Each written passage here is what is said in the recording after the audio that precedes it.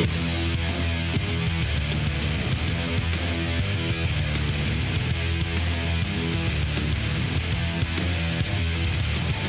to Morelia Python Radio with your hosts, Eric Burke and Owen McIntyre. All right, everybody, welcome to another episode of Morelia Python Radio, episode 474. And we are joined by Francis Pringle, a.k.a. the other buddy. Other buddy. He's not buddy. He's the other one. Well, I'm buddy in this house. No, you have not been introduced. Quiet. We're going to be talking about chondros. We haven't talked chondros in a long time, Owen. A long time. So tonight we're going to be chatting about chondros, and we're going to be talking about coastal carpets. That's right up your alley. I did it. Right? Yeah. And tree vipers and blackheads and all kinds of stop with that. Yeah. So we'll be getting into that. But first, Yes. Owen, Yes. you're like the official guy now. You're high end. Somebody said you're higher end than I am. Damn right I am. Somebody said something about, I think it was Brett. He's like, "Ooh, fancy." I'm like, "Excuse you, sir. This is high end here. It's not fancy. It's bullshit." But it's cheating. Yeah. It's cheating. It is not cheating. See, that's why you don't get to use it. See, that's why. And again, you haven't been introduced. Shut up. It's okay. So yeah.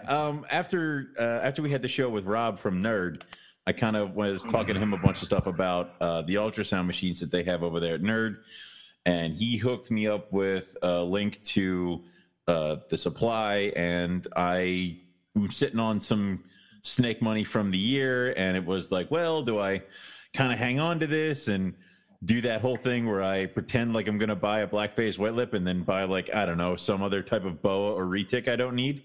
Or do I just jump on this ultrasound? And I jumped on it. So now I got that with the linear probe and everything you're supposed to get. So, yeah. Have you used it yet? No, I'm terrified of it yet. No, it's the, I haven't used it yet because I have to get the gel for it. And then I'm still reading the book on how to, capture the images. Then I'm watching a bunch of YouTube videos on what you're looking for with the follicles and how big they should be, what to expect. And then I'm going to start with the Crebo. Okay. And hopefully that helps. Cool. Crebo's. I would imagine that we're going to be taking a trip to Mr. McPeak's. I told him I got it. He's like, March. I'm like, okay. Like, it's just like, okay. All right. So book it in the calendar. Yeah. So I'm like, I really need to learn how to use this thing if I'm going to go touch a bowling eye with it. So yeah. But no, that'd be cool. It's good. It's helpful. You know, why not? If it helps me get over the hump on a couple of the species that I haven't been able to get, why not? If it helps me get white lips, Timors, things like that, I don't care. It'll pay for itself. I think for a species like that, you know, it's probably that's a huge investment. Yeah. You know, I mean, I think, you know, with carpets and all, I think that, like, for me, it would just be purely like, I'm not gonna what's the word? It's not gonna help. Well, maybe it would, but like, I'm not gonna be using it to help me breed better, I guess. Right. But like, I would like to know. Well, imagine with your diamonds. Like, you're like, I don't know, she's looking kind of big, and then we ultrasound her and be like, oh, they're in there. Definitely leave the boy in. Like, maybe it starts helping with some of the questions, because I don't know about you, but I've missed several pairings where I pulled the male too early, didn't put the male in at the right time, yada yada yada. Sure. It's, you know, the rough scale laid eggs on me last year, and I didn't even know she was gravid. So apparently I need something to tell me things. So yeah, but I think it's just ultimately it's just good for data. It is. Like, and when does female ovulate? Like, what size of the follicles? And, you know, I think that, like, when you're like, I think you, me, and you probably have a good feeling of, like, you know, even though every season we sort of doubt ourselves, but we know, guess ourselves and stuff. But like, we have a feeling to know, like, when a female is gravid, at least with carpets, like with most carpets, let's say. But I think that, you know, ultimately it could help you understand what's going on inside, right, with the cues you're seeing on the outside, right? And, and there's bringing them together. And there's other things, like I have the different species that operate outside of Morelia and stuff like that. So it's helpful with that kind of stuff. How dare you? Of course I do. Soon. This is not other snake Morelia. Dude, if the ultrasound starts working, it's going to start being like, well, I can keep the Timor pythons or this jungle carpet. Like this could be bad. So it's we know which one I'm going with. So, but if it's anything if it's helpful at all, I mean, why not? So yeah. I kind of wanted one. Do you remember we went to the Arboreal Symposium and Ben brought one, and it was like this fold-out one, and he used it. You think he did it on an Angolan python? And I've wanted one since then, but they were like thousands of dollars and all sorts of stuff, and I couldn't bring myself to do it. And then this year I found a couple models online that were pretty cheap in my wheelhouse, and then I just kind of bit the bullet and just did it. So yeah, I mean, if you think that you'd benefit from it, maybe it's the same thing we always talk about of like, don't buy the snake this year, buy the cages. Don't buy this time. Yeah. So, don't go run out and buy the top snake that you've been thinking of, put it off for a year and go get the ultrasound. Why not? Right. 100%. Yeah. It arrived in 2 days after I ordered it. It was freaky. It's like, is it brand new? You got a brand spanking new. Yep. Not a used hospital crap. It's a veterinary, it's a portable veterinary ultrasound. They use it to go ultrasound horses and stuff out in the field, and then they can capture the images and upload them to a laptop when they get back to the vet office. So it can do all those things. Oh yeah. Very cool. Well, we'll have to take a test run on yours and then see if it's worth the investment. But yeah, I think ultimately it probably will. For you, especially because of the weird species. And that's the thing, though. But like, I know enough guys in the area. Like, I already have somebody who wants to bring over his monitor that he thinks might be ovulating. I'm like, sure, why the hell not? If this helps you, if it helps Keith get the Boeleni, fuck yeah. I mean, whatever, dude. Like it.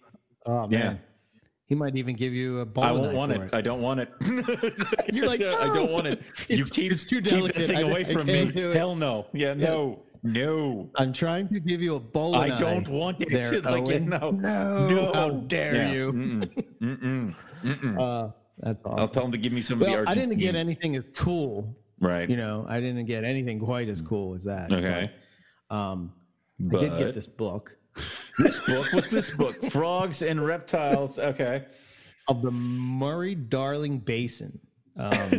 So it's by Michael Swan. It's a spot that I really want to go to and check out in Australia, maybe in 2025. I don't know by the time they're able to get there.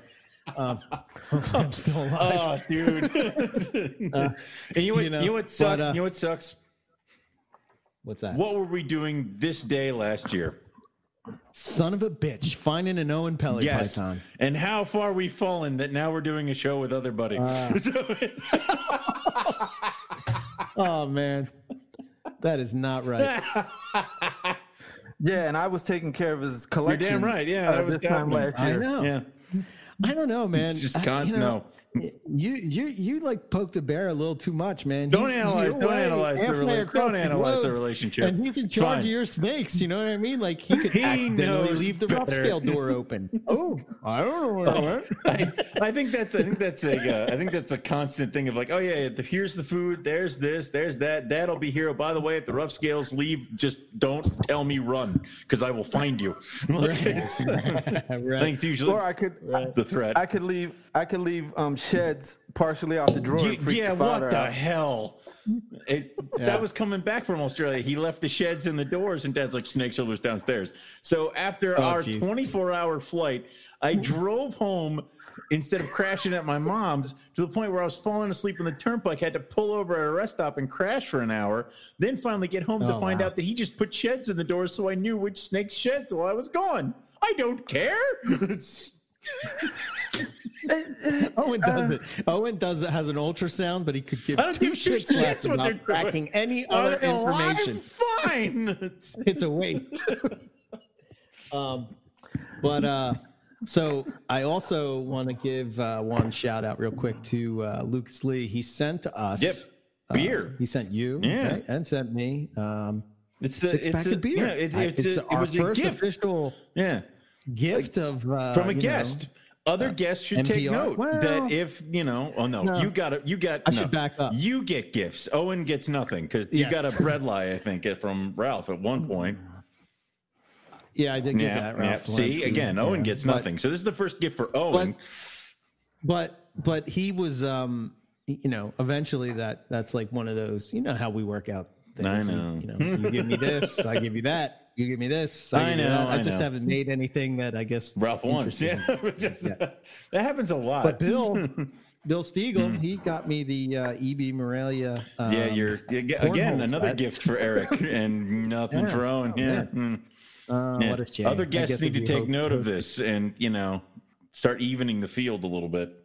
Just saying. I think you should get him top hats for his snakes and for the male snakes. No. I would say for Bill, why would he? Well, he could balance them on his ball pythons. Yeah. Right. Or sickness. He could put a top hat on the sickness.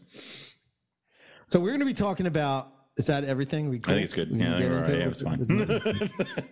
It's enough out of this. It's enough about bullshit. But so welcome, sir. The Philly accent is rolling thick tonight. We have it. We all have our cheesesteaks, our soft pretzels. We're ready. This is the guy who will buy cheesesteaks for people at Carpet Fest, and it's become some sort of like back alley moonshine kind of a deal. It's like, do you have the sandwich? I do, and then it's just insanity at Carpet Fest. It's like become a black market. And I buy good cheesesteaks, and then Nick Mutton goes and tries some bullshit at the airport. It's like total disrespect.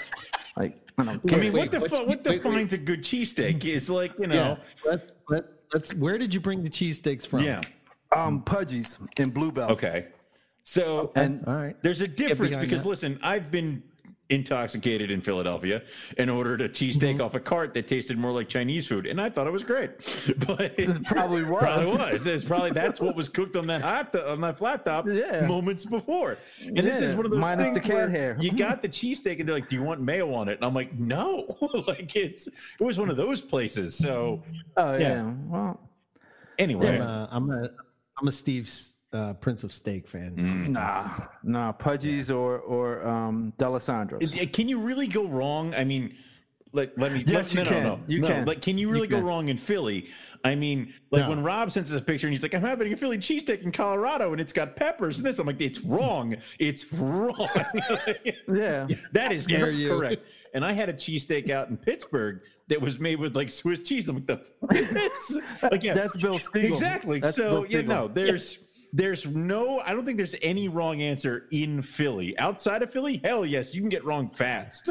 And the best part is every time I go and order for Carpet Fest and I get to that cheesesteak and I say, "Give me a cheesesteak with Swiss," it's that moment where everything in that shop, everything in the shop stops. Like nobody does anything. You hear the crackle of the cheesesteak on the grill, the whole 9 yards. You die a little bit on the inside. Yeah. Person taking the order looks at the cook and says, "Swiss? Do we have Swiss?" Yeah. They have to go next door to the Wawa to come back with Swiss. No, they get it under one tub and they got to wipe the mold off because they only open it like Bill. once. I mean, it's fine. He's a doctor. He's a doctor. It's penicillin. So we've now been like here for like 10 minutes. We've talked nothing of reptiles, but we now know what cheesesteaks are. So that's good. Well, I mean, listen, man. When you have three people from Philly, the only other person we need right now is Matt Minatola to come in with the water bowl. Yeah. Because that's like that's Northeast, North Philly, and South. You're covering all of Philly right there. That's right. It's the Philly trifecta. On fire right now. Most of it, yeah. When I went to work, it was like driving into a war zone. Jesus. But we'll leave that for another. We'll save that for the airing of grievances. So all right, buddy. How you doing, Thank you. I think you should start the show like we start any other show, and you need to tell us how you got into reptiles. Oh, great. When I was young, fascination with dinosaurs, but I was never allowed a snake because my mother was one of those tree-hugging hippies that felt like every animal had a right to live, and if you got to feed it a mouse, she couldn't stand the idea. Okay. So when I moved out one of the times I moved out of my mother's house, I couldn't take pets, but I could have fish tanks, and I came up with the idea of I want an iguana. So it was in a fish tank, fine. Got an iguana, started reading about the iguana, and that expanded to other things. Then eventually I just bit the bullet, bought a Savannah monitor.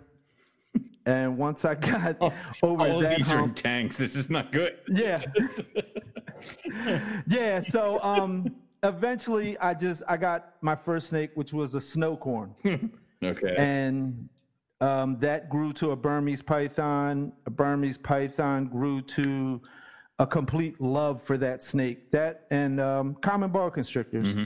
And it just kept going and going. And then one day I just realized that 15 Burmese pythons are maybe too much. Yeah. Yeah, that was a lot of snakes. Then I found I started breeding bearded dragons, and I started selling bearded dragons. Mm-hmm. And a local pet shop, i.e. Martin's Aquarium, found out that I was selling bearded dragons. Okay.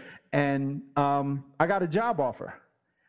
So I wound up going to Martin's Aquarium. Eric, I figured out where it all happened. Buddy's clearly one of the dudes who yelled at me for playing with the alligators, and I didn't get paid enough to pay attention. I'm just saying, this is where it all started. It must have been there. So, yeah. No. So when did you work then? I worked the last 2 years. They closed in 99, yep. So 98, 99. See? Okay. It's right there. Young, impressionable Owen was there. And Buddy was ignoring him because I didn't get paid that much. Yeah. All right.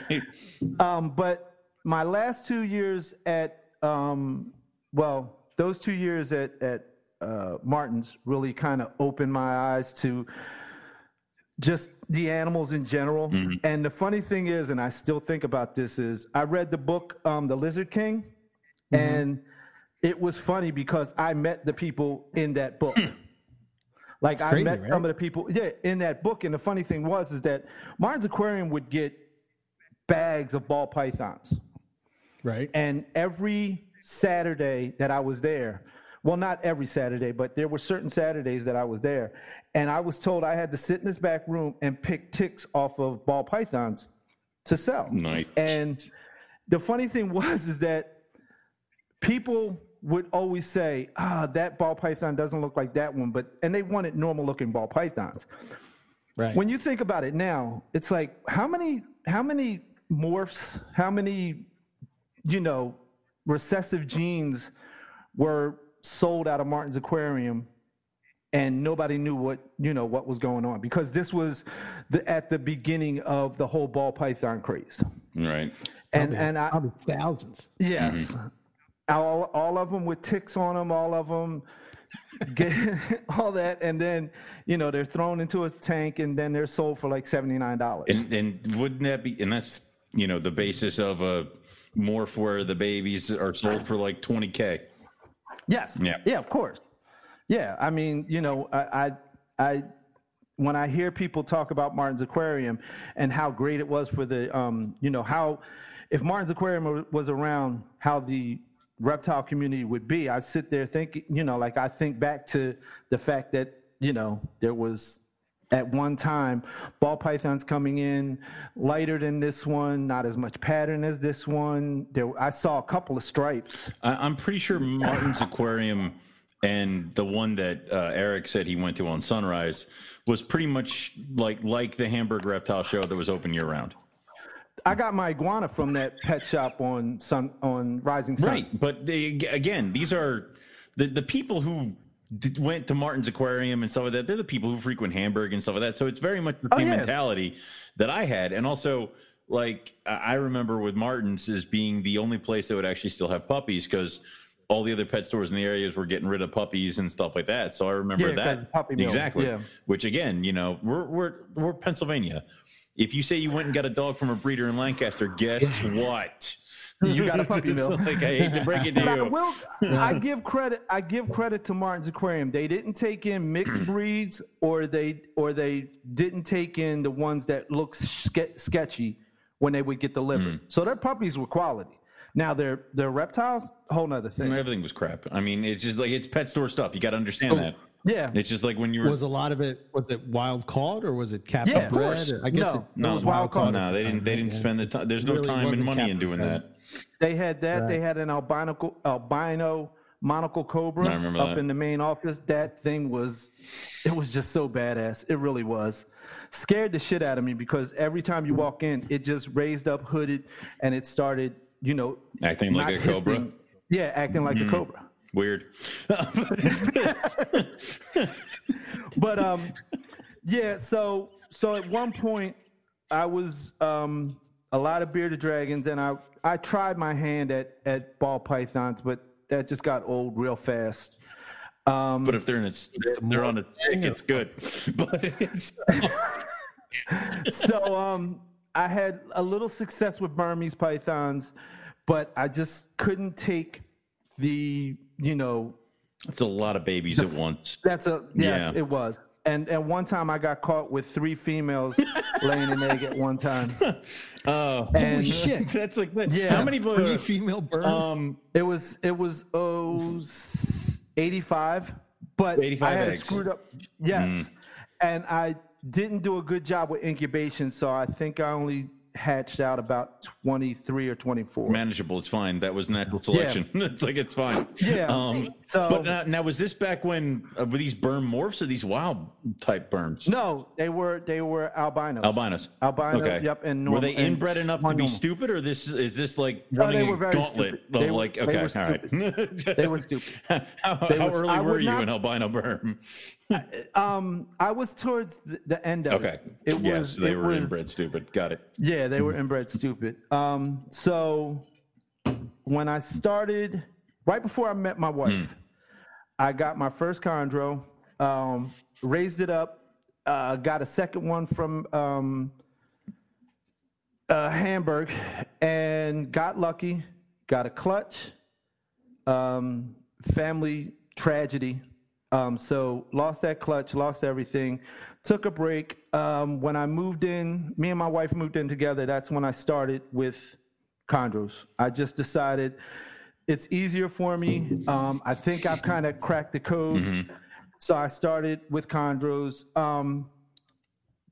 Didn't have a lot of success at first, but I kept pushing at it. And then I started going to Hamburg, buying some babies, raising them up, keeping what was best, selling the rest. That started doing okay. And then I met 2 guys doing a podcast who had went to Tinley. Hey, well, now he was not here. He was not there. Well, your story is flawed. How's it flawed? No, the first time. Yeah. I mean, fast forwarding to the first time you guys went to Tinley, the next time I saw Eric, that he's like, nobody's there selling chondros. That is true. Nobody's selling chondros. Chondros would do great. So then I kind of shifted to, I'm just going to get everything to raise to do chondro breeding. Right. All right. So why don't you give us a brief overview of what the collection looks like now? Okay. So there's the chondro rack, the chondro stack, cages by Chris Foley. How many? 6, and right there, those are the 6 adults that I'm working with right now. And then over here, this is all carpets.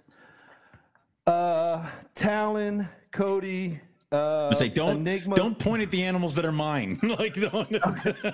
Well, they're premier in my. This is the Wayward station for Owen's.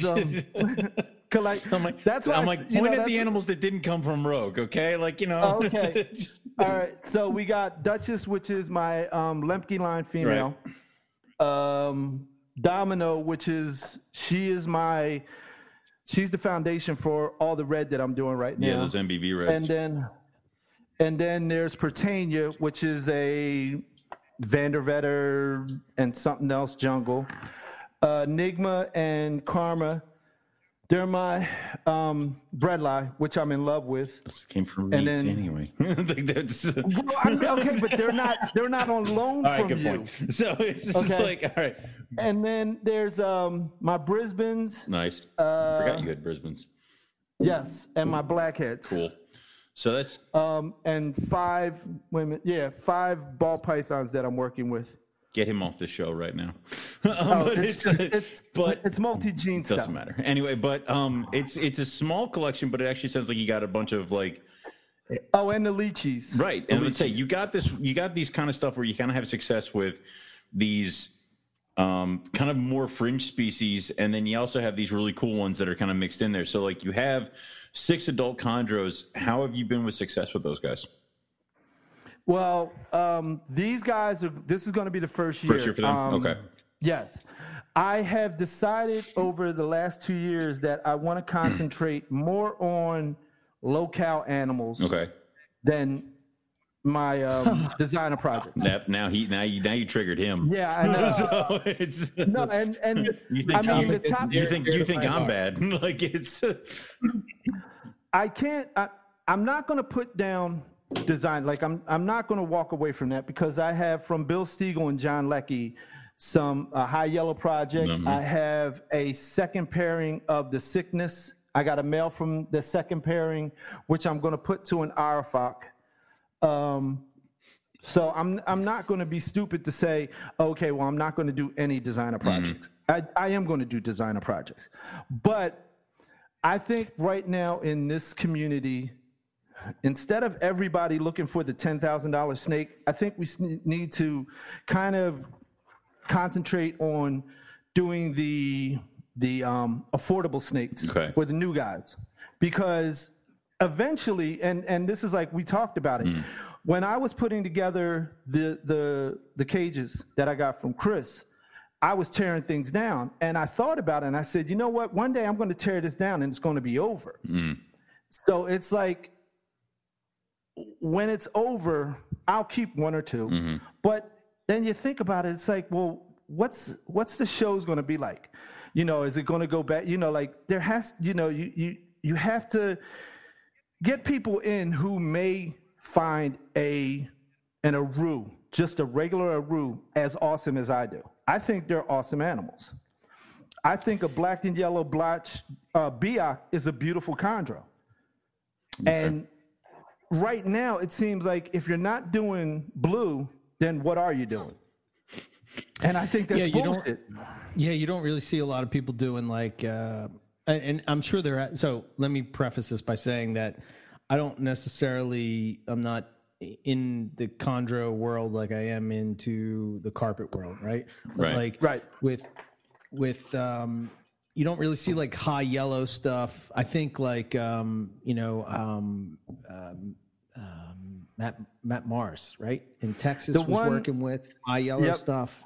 I got from that one, it is Matt Mars to Jaeger, the male that produced the sickness. Right.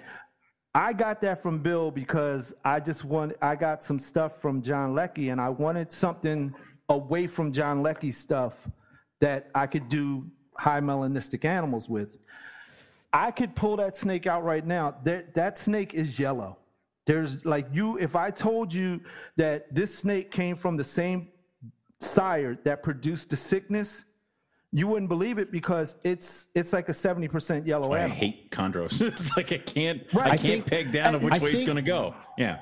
Well, I think this is it. Like, I don't know. Yeah. This is just my thought. Maybe I'm totally off base, but let me throw it out there, see what you guys think. Yep. Right. So when it comes to chondros that we've recently seen, right, with the paper that came out where Daniel Natusch and such, they sort of reclassified a lot of chondros, which I think a lot of people they kind of knew that, you know, the North and South were sort of different species, but the fact that there were subspecies and stuff that was added in, you know, I mean, if you follow the other species of pythons and probably a lot of reptiles, you know, that the mountain in the middle, the mountain range in the middle of Papua New Guinea kind of separates a lot of, you know, northern and southern species of reptiles. You know, you have scrubs, you have, you know, I'm trying off the top of my head, but chondros are the two that come to my head that are really like that. Anyway, when you hybridize, I'm going to call it hybridize for the sake of this it was an unintentional hybridizing. We didn't know. It's fine. No. Yeah. What I'm saying is, like, when you hybridize carpets, yes. Right? Okay. And like think about when you do, when you're crossing bredli, and you get like these crazy looking, screams, what I mean. You get these crazy looking things because, you're. That's what happens. That's the allure of, say, hybrids. And I think a lot of that is probably why you can't nail down the genetics of green trees, is because I think it's really just because you're hybridizing them that you see in all these like, think about an Aru Biak, right? An Aru Biak typically is crazy looking. Right. You know what I mean? And like, why is that? I mean, you're taking... I don't know. There's just a thought. I'm not saying that that's real, but like, I think most of the crazy looking chondros that you see are all hybrids. Yes. What do you think? I agree. I agree with that. The only thing I'll say is the reason I prefer Arus and Biaks is because you can distinguish those two. Sure. You can't absolutely. You can't take an adult Aru and wonder if that's an Aru or if that's a Biak. Same thing with Biak. Biak, you know what a Biak is. You know which that one. Everything else to me it's really just a guessing game, which has been said a million times, but it's the truth. I mean, I have Cyclops Mountain. I have a couple Cyclops Mountains from VirdiusPython.com, Vitality. I have yet to see another Cyclops like that. And it makes you wonder one of two things. Were the original two that he started with, were they both Cyclops Mountain? Were they a Cyclops and maybe a Merauke or a Num 4? And the same thing with this whole Manokwari thing. I've seen at least 3 different versions of Manokwari. Yeah. And to me, it goes back to what was said by I forget who said it, but they said, I'm selling it as it was labeled to me, which is, you can do that. It's easy to do that. Sure. But unless you go to that a point in Manokwari and pull a snake off of a tree in Manokwari and bring it home, it may be a Manokwari. And I look at it, and you brought up the Merauke's, whatever you want to call them. Right. It's been said there are no chondros in Merauke. Right, that's just where the airport is. Where is that one from? The thing that's frustrating is no one's going to look to where that one's from to say, okay, we went to outside of Merauke, it's about 10 miles south. That's where they're coming from. Whatever town that is. Right. That's the thing. That's what's frustrating with me is like, and I think after Natush did his paper and he said that there are no chondros in Merauke, I think that's when it kind of fell off. Like they fell off the map. Yeah. And you don't see them as much. Yeah. Is that just because of the giant question mark of you don't know where these things came from? They could have even been collected on a different island, and they just happened to be labeled Merauke. Well, I mean, if you do that with Aru, you do. Right? Arus, they're pretty much. And they how look many different islands? I mean, that's just an island. Well, you do that, and they also do that with That's Aru scrubs, because I mean, there's Aru type scrub 1 and 2, which it just means that they were grabbed off of different islands or different parts. Well, how many? There's how many islands in the Aru? I don't know. But my whole thing is the one time I thought about it, I'm like, well, did they come from a different island within Aru in that formation? Well, and then you break it down. How many different island localities could you have in Aru? Let's say each island has a bunch of chondros that all look the same to each other, but a little bit different than the next island over. Well, the 2 that I have right over my shoulder, one's darker than the other. Right. After it sheds, it's it keeps that darker look, and it has a slight yellow tinge to the belly. Well, and then there's the other thing of let's say that some of these islands are so small that they've been picked clean, and now those island localities, Kofi only reside now in the farms.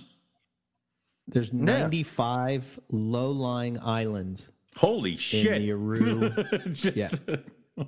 So 95. it's easy.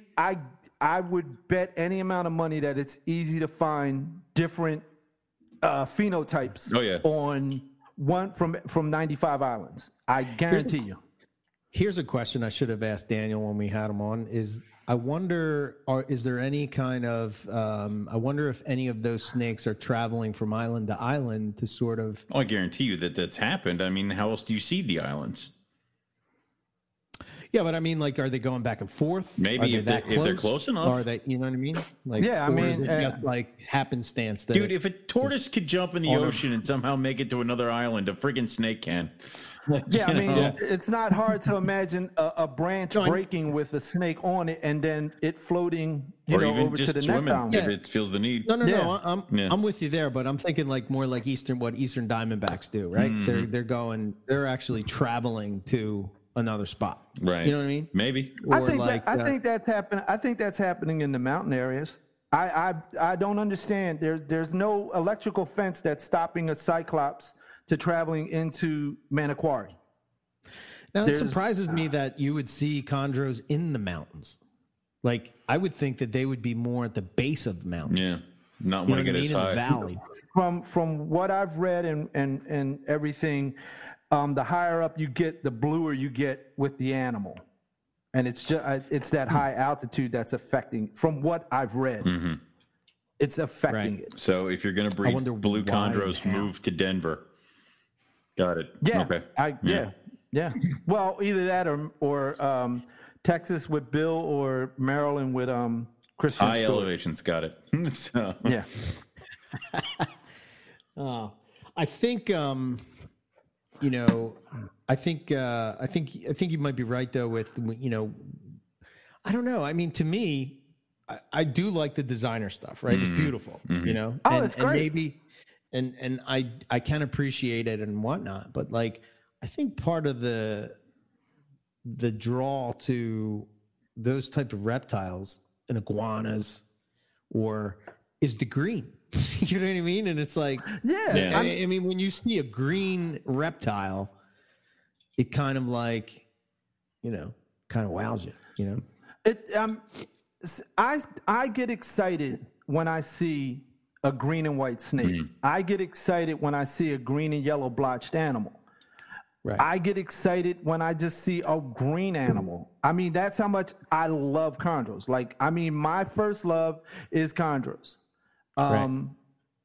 No matter what I bring, like dealing with Owen, I've fallen in love with I've fallen in love with coastals. God damn it! Because I got something. You had one chance and you blew it. Anyway. Okay. Well, no, the Team Wars. They work my Team Wars. So well, I got my first, like hands-on. That is true. While you were in Texas, and it didn't kill me. I mean, right. That's how he judges. I mean, trust me, he might have wanted to. It didn't kill me. It didn't kill you. And maybe I can add that. And I stuck a syringe in it. That was the better part. Yeah, he needed some meds. So I'm like, here's shit. Oh, I didn't realize. Yeah. The Timor was sick when we were going to Texas. I'm like, he needs a shot. Give him this.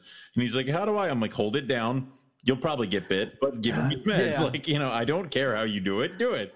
Well, a quick side note: that snake scared the shit out of me, and not because he went at me, but I get the syringe ready, and I go to open up the cage. I would go and open up the door, and I turn around, and I go to get the syringe ready. He was on the right side of the cage. 30 seconds getting the syringe ready. I look back. He's not on the right side anymore. And I'm like, did he just get the fuck out? Like, seriously? And I'm looking around, and I move one, and he's over there. I'm like, okay, shit. All right, cool. Everything's all right. I turn back around, go to get the syringe. He's gone again. He moved back to where he was. And I'm like, you know what? You're lucky you need this shot, because right now I would have closed the door and just walked away. Sorry, this snake was moving too swift for you, and it doesn't just sit on that dick. So cool. Like, it just doesn't sit there and stare at you. Like, it's. Right. But no, I mean, when I met Owen, he introduced me to coastals. Then he introduced me to Bredli, and then the more. So like I fall in love with coastals. I love them, and I love working with the red stuff. I'm going to love trying to produce Lemke line stuff this year. But to me, a chondro is still an amazing animal. Yeah. It is. It's one of those, I don't think I think carpets overall are a hardier animal than a chondro. It's just because the chondros are so fragile. I think that they're, done right, they can be foolproof, but if you're not doing them right, they can be very fragile. But I think if you're doing it right, they can be an amazing animal. They can. I feel like with chondros. Go ahead, Eric. Go ahead. No. Go ahead. I just feel like with chondros, what you're doing is if there's far too many designer morphs and you get away from the wild type, like I can sit here and appreciate all the morphs of coastal because I can look at a wild type coastal and it's kind of like this is my reset. If you don't have the projects for the localities and just the wild type breeding nice green tree pythons, it's like, what the hell? Like it's like you deviate and it's not, you don't ever have the recheck. It's like you become, it's the leopard gecko mentality where it's like, when was the last time you saw a normal leopard gecko?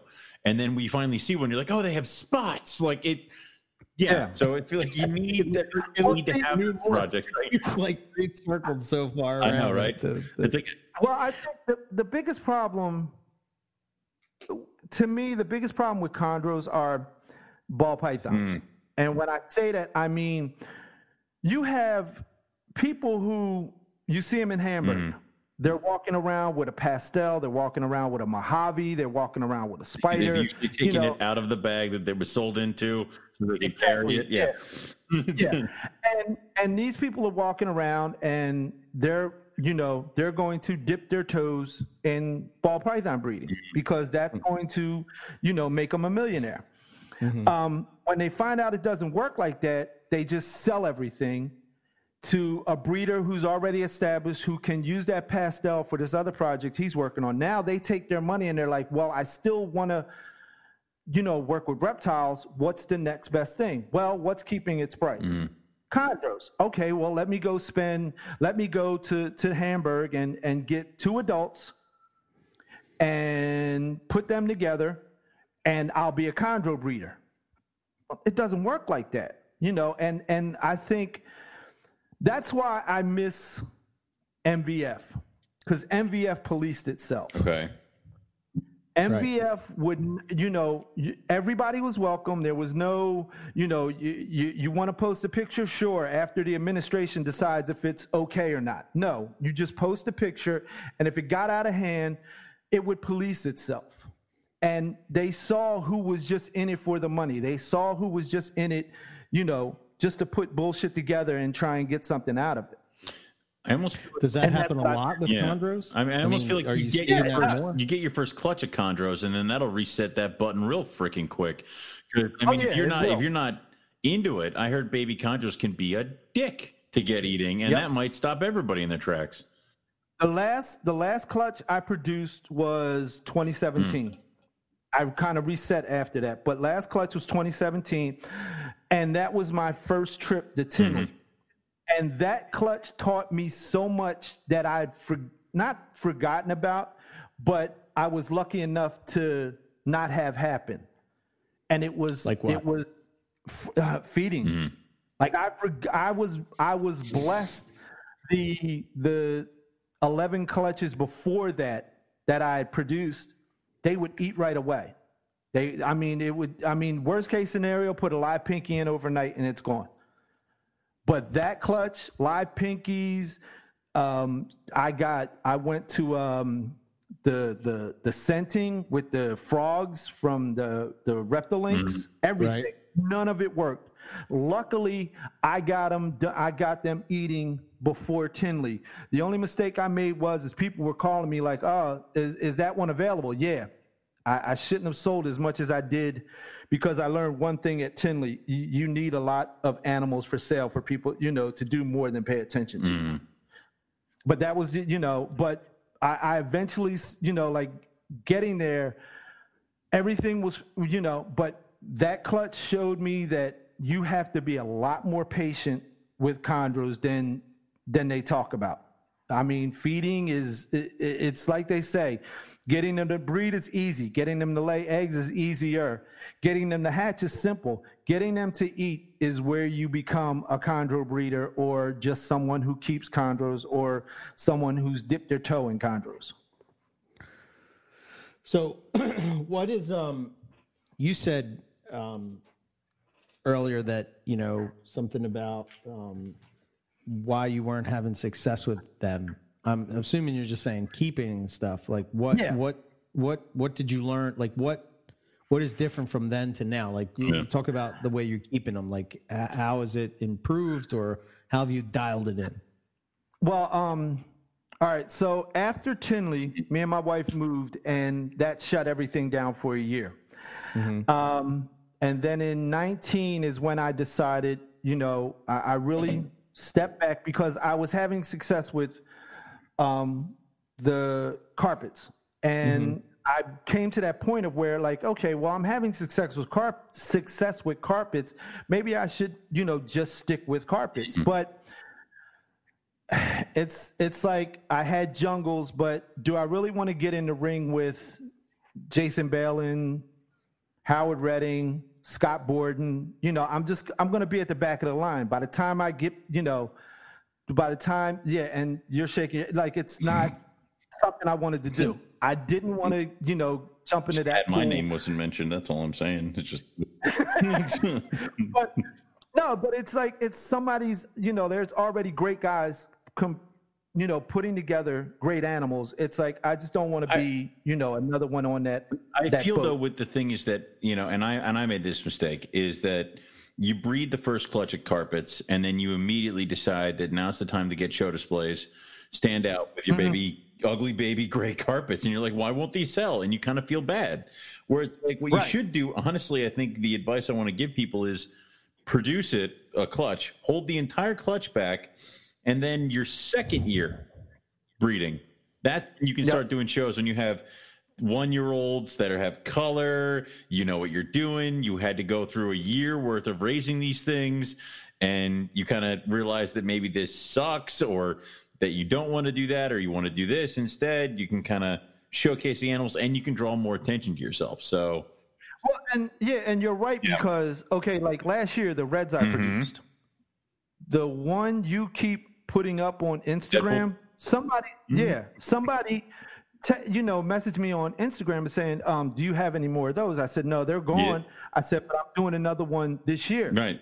I did it. They hatched, and as soon as it ate 7 feedings, it was gone. So it's when you're able to look at yearlings from the year before, it makes it real easy. It's good to give snakes to friends of yours that are going to post them up on Instagram, because then it helps, Yeah, but Eric hasn't done it yet. Well, Riley got himself a jungle today, and that thing better be getting up on something, you hear me?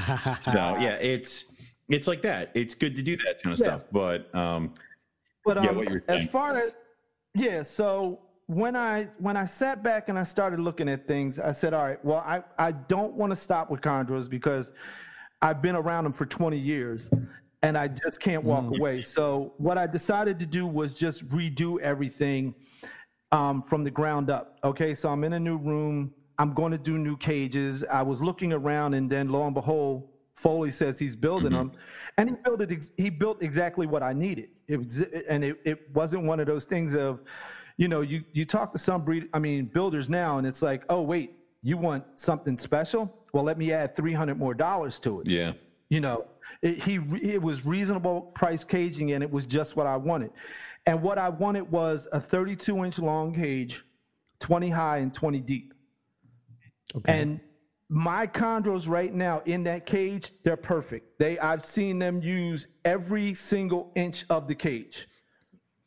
And I put up pictures of them when I first had them done, and I had a couple of people message me, and they were like, well, what's with the 32-inch cage when everybody else is using 24? And I said, cubes. Well, yeah, they're cubes. I said, I finally listened to what everybody was saying. I just don't understand why everybody isn't doing what they said. And that is keeping them too cool, too warm. Mm-hmm. In 2 cubes, I've noticed where I would have animals, when they want to cool off, they'll get away from the heat panel, but it's not as cool as it would be if it was in a longer cage. I mean, the standard heat panel is 12 inches long. Well, in a 12, and unless you can put it directly in the corner of the cage, you're more or less, you only give the animal about 7 to 8 inches of space to quote unquote cool off. Right. And the one thing I've always noticed is chondros are more comfortable when they're at the highest point of the cage. And in the 2 cube, and I'm not saying that it doesn't work, because I mean, hell, Harlan Wall, he breeds chondros in tubs, and that's as small as you can get. And I know Ryan Young has had success with the 2, with 2 cubes, and other people have. It just, in my opinion, we're not keeping them that cool if we're putting them in a 2 cube.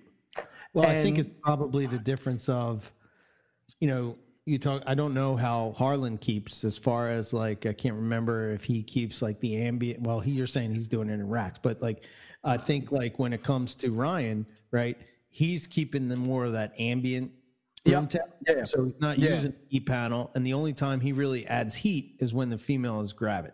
Right. So, and then she's going to be seeking out that heat, right. As opposed to, like, if you're going to use a heat panel, I would think that your approach is probably the way to go, right? So it really depends on your setup. And the one thing that I've noticed since I went to the 32-inch cage was I didn't think they were going to be these big adults weren't going to look as big as they do in these cages.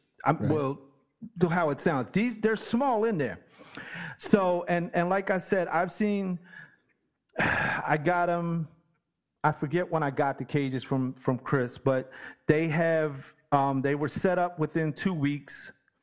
And since then, I have seen both males and females at everywhere in the tank. Okay. At the top on the coolest side, at the top on the warmest side, I have 2 sets of perches in there. At the bottom of the cool, like over to away from the cage on the bottom perch, and under the heat panel on the lower perch. I keep them at 84. The coolest place in the cage is 77, and that's all the way to the left on the lower perches. The higher perches, it's about 78, 8.5. On the heat panel side, the lower side, it's about 83, 82. So they're using the whole cage, and I think it's really acclimated. They acclimated to them very well. Like, they're happy in there. And I'm pleased with it, because I finally listened to what everybody else was saying as far as keeping them cooler. The movement works out too, because they're moving to seek out the warmth as opposed to just sitting on a branch and getting fat. I mean, that's good too. And the funny thing is I took a chance on the water dish holders that David Brahms makes, and one thing that I always believed in is when they got thirsty, they would go and seek out water.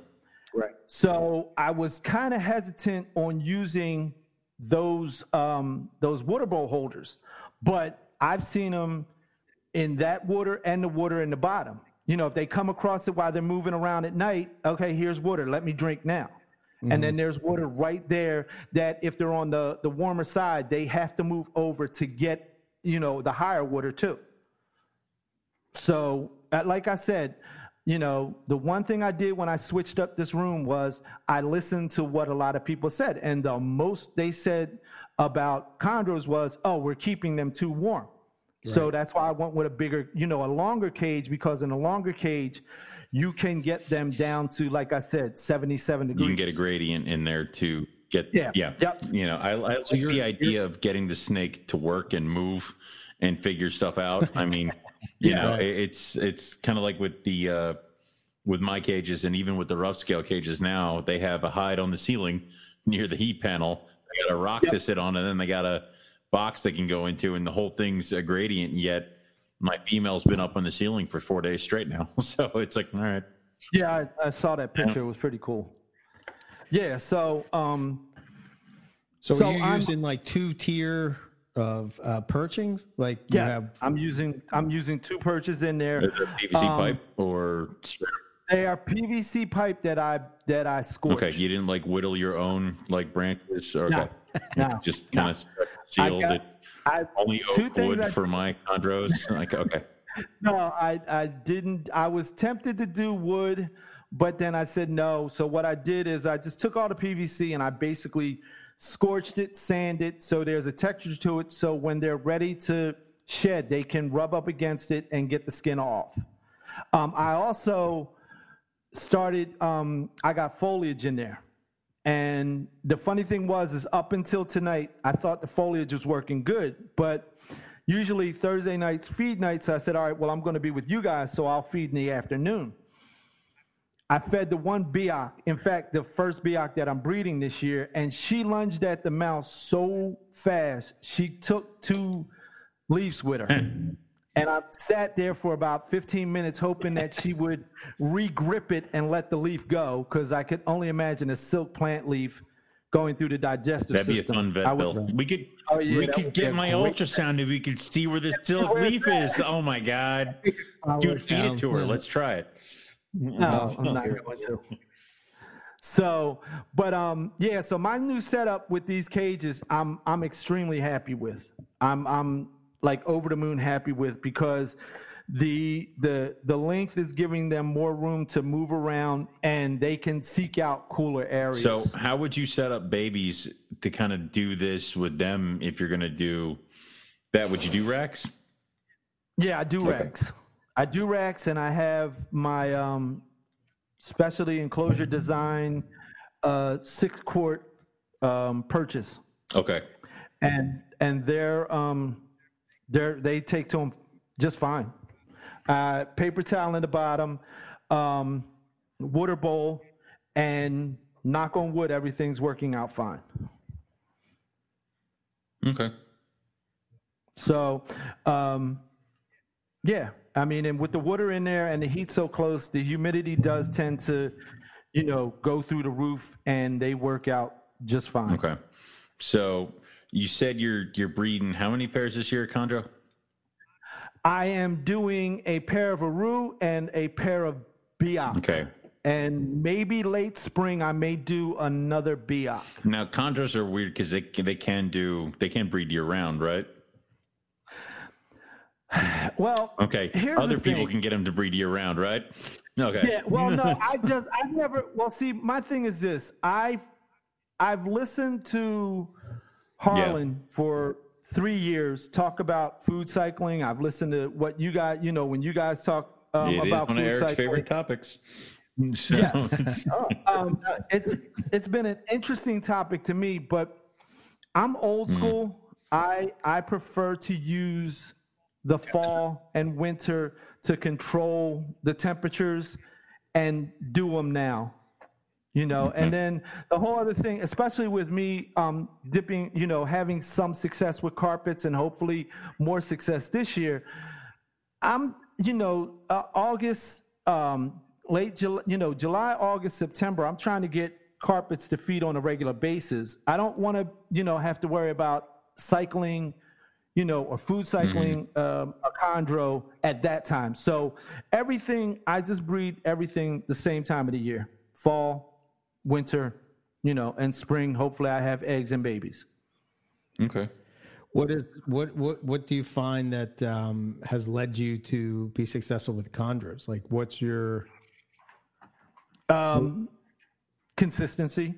And I'm going to apply the consistency of temperature drops into as low as 70. Spikes as high as 80, 83, 84. Okay. I've heard of, some people say, oh, well, I just do a food cycle. Okay, fine. But I'm going to do a temperature cycle because knock on wood, that works for me. So maybe you would know this. Do the guys that do the food cycling, are they the ones that are breeding more less year round? Like you see a lot which is with chondros, sort of like with ball pythons, which I don't know why that doesn't work with other pythons, but it seems that those, I mean, I understand why, because there's not a lot of swing in their, temperatures and stuff. So it's like, okay, well, we're going to do a food cycle type of thing, but like, and then, so their trigger is not necessarily the temperature, because they're not really having that type of swing. It's just food source. Whereas like if you had Brisbane coastal carpet, there's a temp, or diamond python or something like that. There's definitely their temperature, or breadlie, right? Temperature is very important with those. Yeah, but like, do a lot of guys that are doing that or a lot of guys that are breeding year round, are they doing more of the food cycling? Like how do you maneuver the temperature? See, the funny thing is that, one thing, a great philosopher at Hamburg once said to me that there's no such thing as no temperature. Well, no, but I'm talking about Howard. Oh, okay, then yes, he is a great philosopher. So, okay, but I was talking to him about the base temperature, and just not really deviating from there. And he said there's no such thing as no temperature drop. He said because when that big round yellow thing in the sky goes down, so does the temperature. It gets colder. Duh. It gets colder. I think even if you keep an ambient of 80 all year round, it's not 80 every minute all year round. There is some temperature fluctuation that causes an animal to go into breeding mode. Right. Sure. Yeah, we've talked about that many times about. Yeah, and I agree 100%. Like I don't think there's I just don't believe those guys who are breeding year round are keeping it at one set temperature. So your thought is that those guys are not necessarily manipulating the temperatures by lowering their thermostats, say, right? No. But they're, if they're, just by the room itself is enough of a drop to stimulate them to breed. Yeah, right. It may not be as drastic as going from, like I do. By the time, I pair within the 4th week of temperature drops, but say I do 6 weeks of temperature drops, and it goes from 84 down to 70, 72. It may not be that drastic, but it's still, it's enough. It's enough. Yeah. So I don't, and I'm not going to question the way anybody breeds their animals, but you're still getting some temperature stimulation, with your breeding. Some of it is still being triggered by the temperature. Right. Yeah, my theory has always been, there's X number of, stimulation that happens, right? Whether for sake of this conversation, I'm going to say 5, right? And if you have these 5 things, some snakes require 1 check, other snakes require all 5 checks. And if you, are able to do, so for you might be using temperature. And then there's another guy with a chondro that's using food. And there's another one. I remember Luke Snell used to talk about using, if you listen to the first show that he was on, or maybe it was the second show that he was on. It was second. He talked about, because that was more chondro talk, right? That was chondro talk. Yeah. So I think he talked about more of light cycles and stuff, like his thing was like, he kind of believed that we don't utilize that enough per se, or it's sort of been, I think what happens is like, as especially in the early days when people started breeding, it's like as soon as you sort of had somebody that had success, right, and they did X, whether it's temperature, feeding, light cycles, whatever, it sort of worked. And then like everybody would think like, oh, okay, you have to stimulate the temperature, you have to stimulate them by feeding, you have to stimulate them by the light cycles, you have to stimulate them by, male combat, or, you know what I mean? All these different things that are going to get them to go. And then somebody bred them and didn't do male combat. And it's like, okay, then somebody else tries it and they do it without male combat. And it's like, okay, we don't need that. Throw that out the door. And then, I think light cycles sort of follow that same thing, I think light cycle is important. I mean, well, starting or maybe it was Sunday, maybe that had the effect on the light cycle. Right. But go ahead. I'm sorry. But starting on Sunday, I'm going to drop my my on-off time to 10 hours. Okay. And when right now it's a small window, but it's still enough sunlight to where when I'll turn the lights off and there'll still be a little sunlight coming in. But as that sunlight starts to go away, the temperatures will start going down.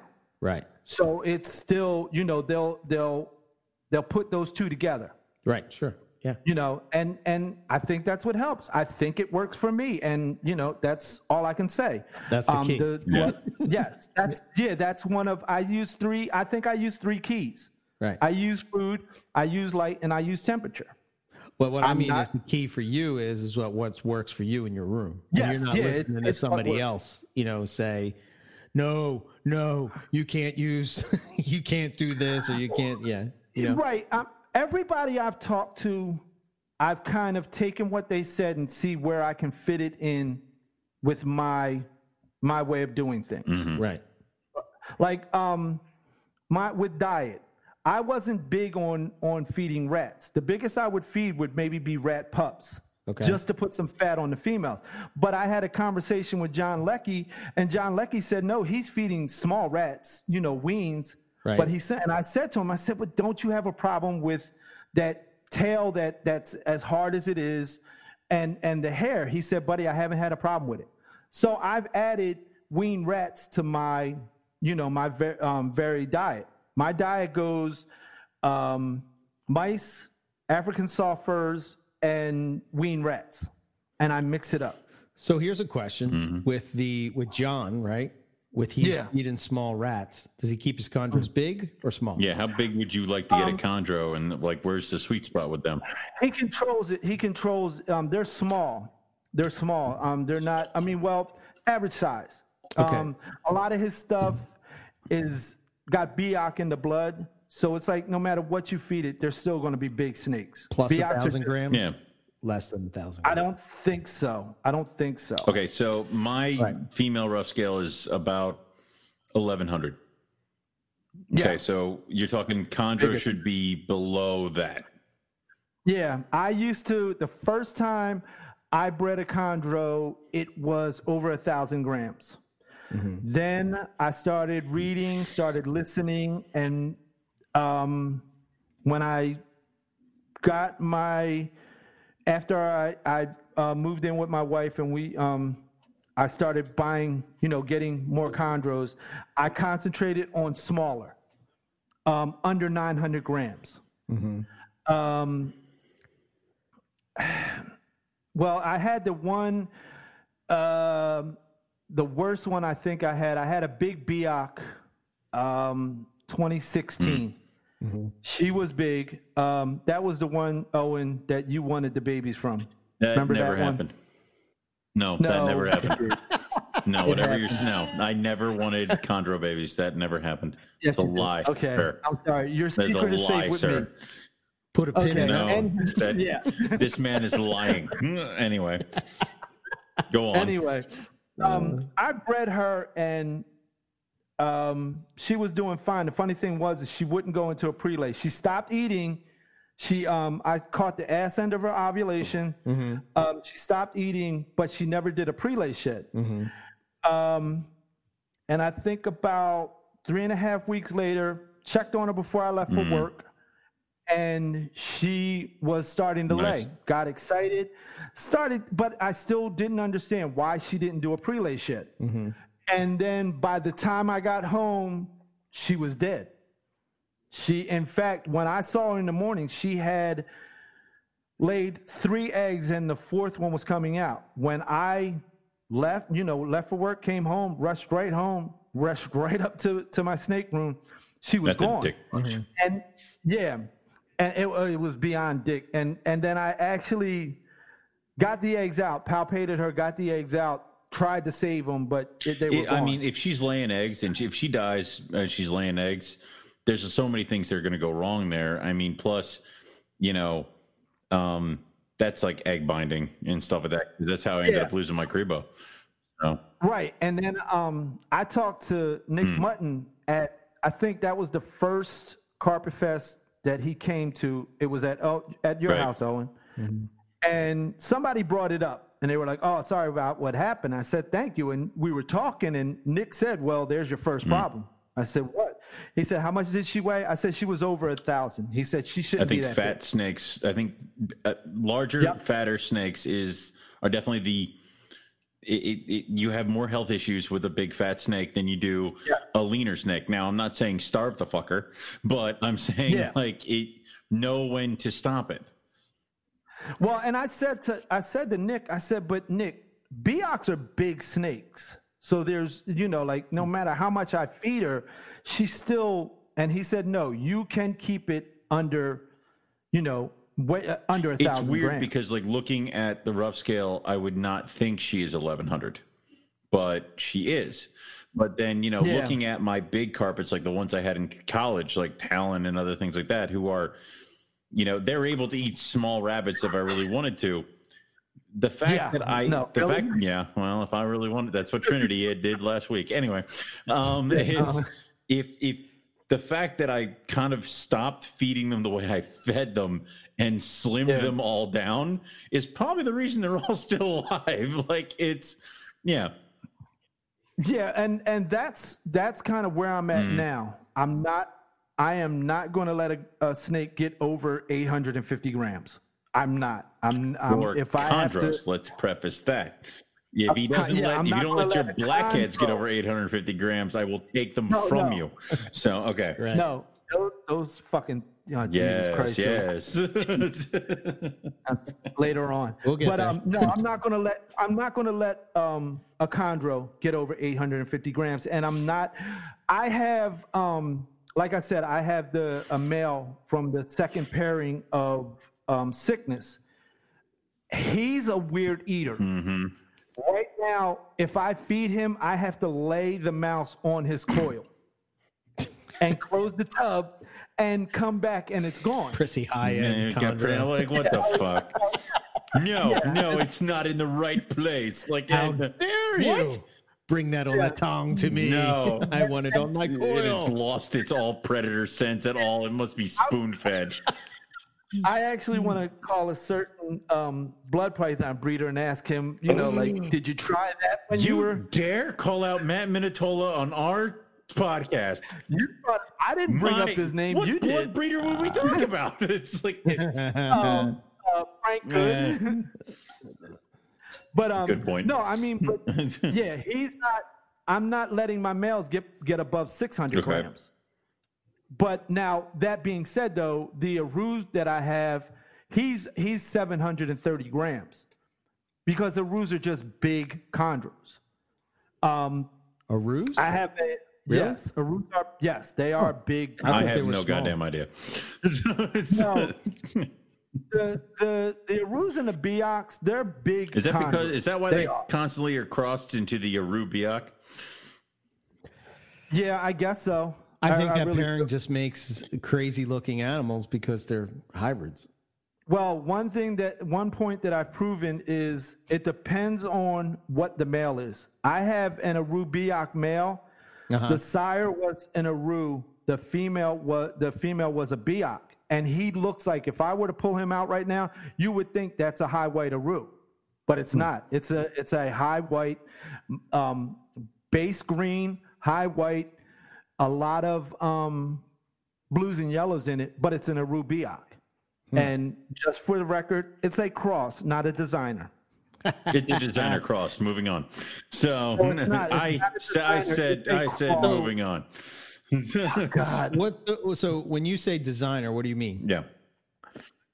A designer has, Scott Borden brought this up a few months back, and he said about the whole designer name. And I put on there, and I've been, messaged quite a few times, that a designer has at least 3, but maybe 2 generations behind it. Now, what do you mean by that? Like ones that are named by something, or not named, but gives you a lineage sheet, and there are at least goes back to great grandparents. Yeah, at least to great grandparents. These people going to shows and getting, something off of a jobber's table that has a little blue in it, and then they walk around and they find another one and they have a little blue in it, and saying that's my designer blue project. No, it's not. Because number one, you don't know what's behind it. Okay, but now here's my thing. If they took those animals home, bred them, and then produced, and then bred them and produced, and all this other stuff, and got several generations in, and there's a little hint of blue, would you call that a blue project? No. It's not a designer blue project? It can be. You can take those animals and then plug it into a blue project, and you may get more blue. Now it has. But my other question is now, if I have something that goes back to the great grandparents, but we're looking on it, and I have designer names, and I have named lineages, like we'll say Lemon Tree, and there's a bunch of that shit in there, and then there's a bunch of question mark chondros. Do I still have the same weight as somebody else who has named animals all throughout? If at some point you produce a good-looking animal, you see, my thing with lineage is when you raise that up and you breed it again, you breed the babies, you have at least 4 years into it, and you know what that's going to look like. So, then you plug something in. So, like the Bill Stiegel animal I have.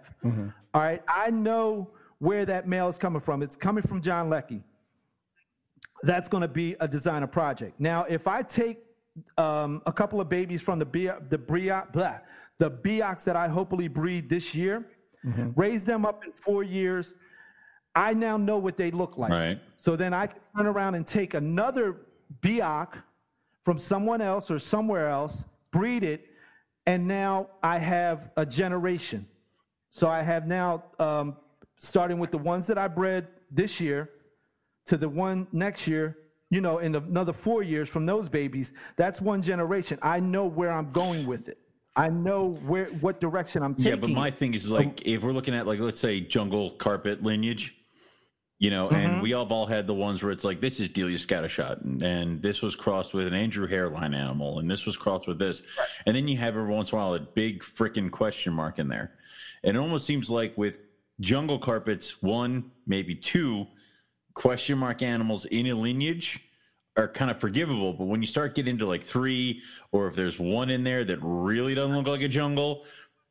Well, but my question is okay. So basically, what I'm saying is, if I can have a lineage of a Lemon Tree project, and then you look back and somewhere in there's a green animal with a giant question mark on it. Does that depreciate from the value of the animal in the project? Oh, why did you plug it in? I don't know. I felt like it. I mean, dude, eventually you're going to get to a point where somebody somewhere was throwing Jello at the wall and got baby chondros. Right. Well, maybe I could. Go ahead. Silent you. And then that question mark animal, the first question I'm going to ask is, why did you plug it in? And I guarantee you, sometimes you're going to get an answer of, I didn't have another male. You didn't have another male, or, there was a lot of yellow in this one. There was a lot of white. Let's go with, I didn't have another male. Let's say it's a green animal. Green is green. No yellow in it at all. I would say that you're continuing and now if you've plugged it in with an animal that has 3 generations behind it, you're plugging into a designer project. Now, if you're stupid enough just to plug in a female, then you're wasting your time from the beginning. Okay, no, you are. It's just like it's. Are you saying if you have you're just putting it to any female? Yeah. If we took Sickness and bred him to a random green snake that we find, How bad would that depreciate? How bad would those babies depreciate from any other sickness baby? See, this is where I'm just trying to figure this out. Well, here, let me just put a base here, and then we can start. Right. So, like, when I think of carpets, right? Yes. And I think of how it's how they're labeled, right? Right. So first we have what we call pure, right? Right. Okay. So is it really pure? Is it not pure? Whatever. So for sake of argument, we're just going to say that, like, we think of this as what's representative of a subspecies, right? So you have a coastal carpet, you have jungle carpet, you have Darwin carpet, blah, blah, and on and on and on, right? To me, that's what I would call, a pure animal, right? If you have lineage that says such, right? Right. Okay. So next you would have locality stuff, right? Brisbane's. Is that locality 100% accurate? It's hard to say with carpets because, obviously the question marks that come in with that, right? You're taking somebody's word, it's a little different than green trees as far as, like, it's kind of the same, but we have this in our head that it's different somehow, right? That, like, I'm getting this animal and somebody tells me it's an Aru, so I'm taking that as an Aru. But meanwhile, it could be anything. It could be just a southern green tree, right? And it's not from Aru, but it has that look, right? And then you have crosses. To me, a cross is a diamond jungle, right? To me, a cross is a jungle coastal. You're crossing two subspecies, right? And 9 times out of 10, that's probably coming from the early days where you would breed a jag, like a jungle jag, right? Right. You're going to breed a jungle jag, you're going to have jags, and then you're going to have these crosses, which would be jungle coastal. Or when people didn't really try to track that kind of shit, they just bred carpet to carpet before morphs. Right. Yeah. Right. So then designer comes into play for me, is that this separates the morphs that are quote unquote pure as opposed to the morphs that are quote unquote crosses. Axanthic, so, like, granite jag. To me, that would be a designer. Me too. An axanthic jag, right? It's a coastal morph. All coastal stuff. To me, that's a morph. Yep. Right. So, like, I guess the struggle with the green trees is that because they're magical snakes on sticks. I'm sorry, man. I had to take the shot. I know. That was because they're magical snakes on sticks. Right? One day somebody's going to find Owen with a pencil in his neck. I guess this is where, like, I guess this is where sometimes I get a little frustrated with the way that thought process is. And again, they could be frustrated with my thought process. So I'm not saying that they're wrong. It's just in my mind, it doesn't work. Doesn't gel right. Like, to me, like, just because it has this lineage, somehow now it's worth $10,000, but it's still a green snake. To me, that's bullshit. Like, I don't know. And to me, but you're kind of answering the whole question, because when you have animals, okay, like taking, I call them the pandemic. When you and that's from the second pairing of the sickness. Oh my freaking God! But that one produced the that's from the second time that Bill paired up what produced the sickness. Right. And he's not. I mean, he's got some dark scales on him. He's really a nice animal. What I'm going to plug him to is an Arafak with dark scales, blue and yellow, and we'll see what happens.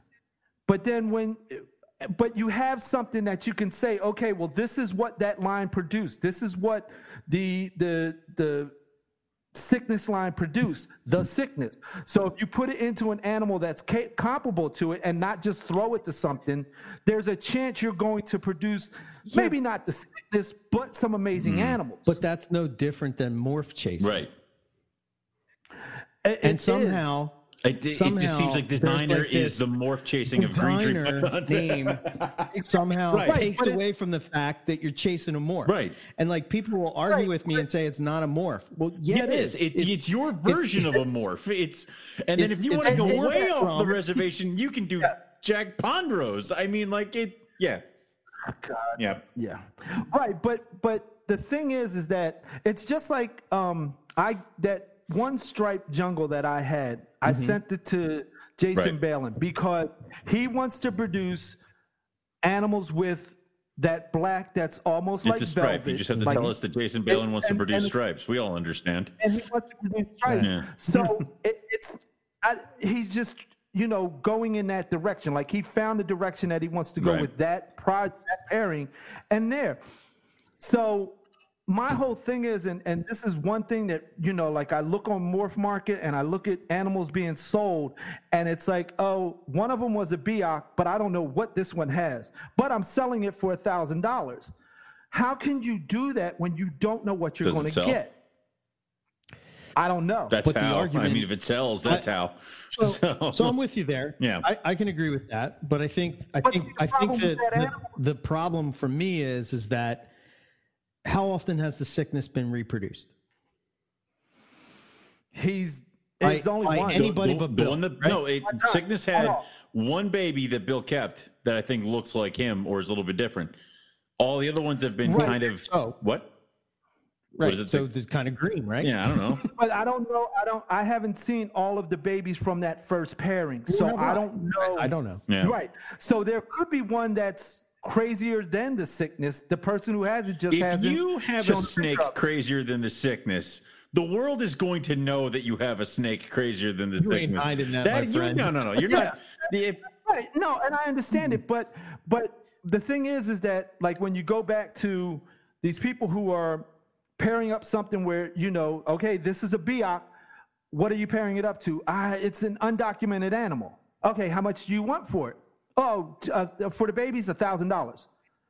And then that grows up and it's just a plain green snake.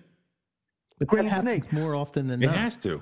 It does. But the problem is with those animals is you can't take that baby when it's grown up and go with it anywhere because you have nothing to build off of it from before.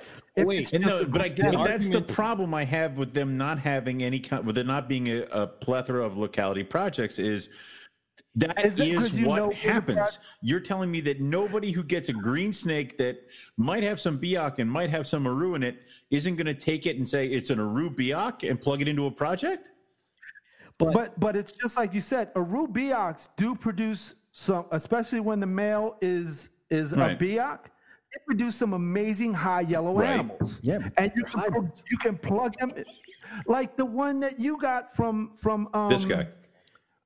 The other, listen. Every Aru Biak that came through my collection at one point lived at Eric's house. Like No, but the one that he got. No, there was the one I got from Buddy directly. And I sent her back, and that's why I got the rhinos. And I think I won out on that deal. But the one that you got from the first Carpet Fest, wasn't that a Biak from Buddy? That was a straight Biak. That was straight Biak. Okay. But what I'm saying is I've seen Aru Biaks that are amazing. That are but how hot blood Biak are they? It's 50-50. If you're using straight, no, and I don't think it's luck because there is some yellow in Arus, not a lot, but there is some yellow, and I think that's perfect for a high yellow project. But isn't the argument always that if you have an animal that has like say for instance you get an animal that's from the sickness, right? Say you have an animal from the sickness, do. and you're not going to go to Hamburg and buy something and be like, "Here's your mate." Like, no, it's the no. What I'm saying is that you have this snake from that pairing, and it's not necessarily looks like the sickness, right? But the thing that I was always told is that because it has X animal in its lineage, it could produce it's going something. To maybe it could hopefully, if you pray hard enough to the snake gods, you'll maybe get it to reproduce. Exactly. So what happens is those chondro guys are holding back all those, sickness type animals. All the red babies. They're holding them back. Yeah. They're showing them off, and then they're taking an animal that's green and saying, "Well, it could produce that." So it kind of is going against what you said a minute ago, where you're like, "Well, why would you just pair that to whatever?" Well, maybe you pair it to whatever because you don't know what you're going to get because maybe you don't know what's in that animal. Right. And maybe you might get the crazy odds. And then you can start a whole new project yourself. Now, but I understand what you're saying. But here's my counter to that. School me. Do it. If you so let's just say the one I have, the pandemic, went to someone else, okay? And they've read up, they know what they're going to do. When you look and you say, and you understand genes, and you say, okay, the genes are there for that breeding. The genes are there because his clutch mate or the same parents produced the sickness. So somewhere in there's some kind of genes. Even if you don't look at the sickness, you could still look at this guy and say, okay, he has melanistic in his blood because he has dark scales. He also has some yellow. He also has, some slight, blues in him. So then you go and you say, okay, and you're at Tinley. I wouldn't think that it would be at Hamburg or any other show, right? But you're at Tinley and you see a confirmed female that's 2 years old that has melanistic scales, that has some blue, has some yellow. If you're smart, you would take that female and raise it to put it with the pandemic. Well, so would that be a designer? What if she's not documented? It's still the male has the generations behind him. So you're plugging in that female to a designer project. The pandemic, if I don't do anything with him, he's just a designer chondro that's sitting, in one of my cages taking up space. But he's still a designer chondro. And the funny thing is that a lot of people, like the Lemon Tree line, the reason there aren't a ton of Lemon Tree is because a lot of people who were doing Lemon Tree were breeding them back to sisters, mothers, brothers, fathers, to keep grandparents, the yellow and the green, right? To try and make the yellow more intense. And that's, some people think, I being one of them, is the reason that all those, you don't see anymore, you don't see as many of them as you should, as old as the bloodline is, because it all that interbreeding did the same thing with granite IJs. No eye. Yeah, it fucked them up. Okay. But you see animals that have it in their bloodline somewhere down the road. Like I think Buddy Buscemi is working with one that has Lemon Tree in the bloodline, but you don't see true standalone Lemon Trees. Because everybody wanted to make the most intense yellow animal they could. And so they bred it back to they bred siblings back to parents, back, brothers and sisters, and it just didn't work out. It could also be, I'm going to give you an alternative idea. It could also be that line is specific to have problems. And what I mean by that is we know the Sylvester line of coastal carpets, right? That was in the U.S. Yep. When you bred pure Sylvester, they were prone to tumors. So that's why you don't see them anymore. It's not because nobody cared about them or wanted to breed them or anything like that. It's because, got cancer. They just got cancer and died. Yeah. So is it possible that Lemon Tree line, now it already had, let's say, problems, if you will, right? And then the compounding it with the fact that you're inbreeding it, crossing it, interbreeding it, whatever. I can't talk. And you're going to get ultimately more the problems are going to be compounded even more so. Yep. You know what I mean? Yeah, you're emphasizing the problems. Correct. Right. So with the IJ specifically with the granites, it was just that it was they needed to be outcrossed. Yes, because they were inbred so much, right? To just produce hets, visuals,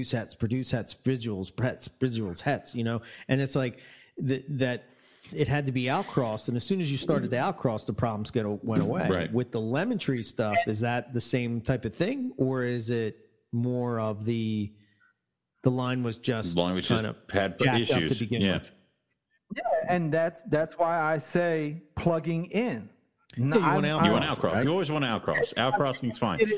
It's just that I have the issue is that when it comes to taking two designer animals and breeding them, and then taking a designer animal and a question mark animal and breeding them, and then offering all the offspring for the same price. I think the one with the question mark would be lower than the one that's designed, because you know exactly what's on both sides of that breeding. You don't know. And I'm not saying that you shouldn't get a pretty penny for the question mark. I'm just saying that it's not a $2,000 animal. It's a $1,000 animal. So let me ask I'm going to put this question to you. Yep. Okay. I'm with you there. You're saying that it's $2,000, you know, and I understand that thinking. Right. But let's say that the one that has the question mark produces the sickness type of then what? but I love how we don't understand how chondros work, so we're just grilling him. It's just like, tell us your secrets. But, like it's right, but see, but I that's understand. I do. I really do. Tell us. And there's a simple answer. Right. Okay. This guy and that guy, those two. Right. They're going to produce arus. I'm going to, pure arus? Get at yes.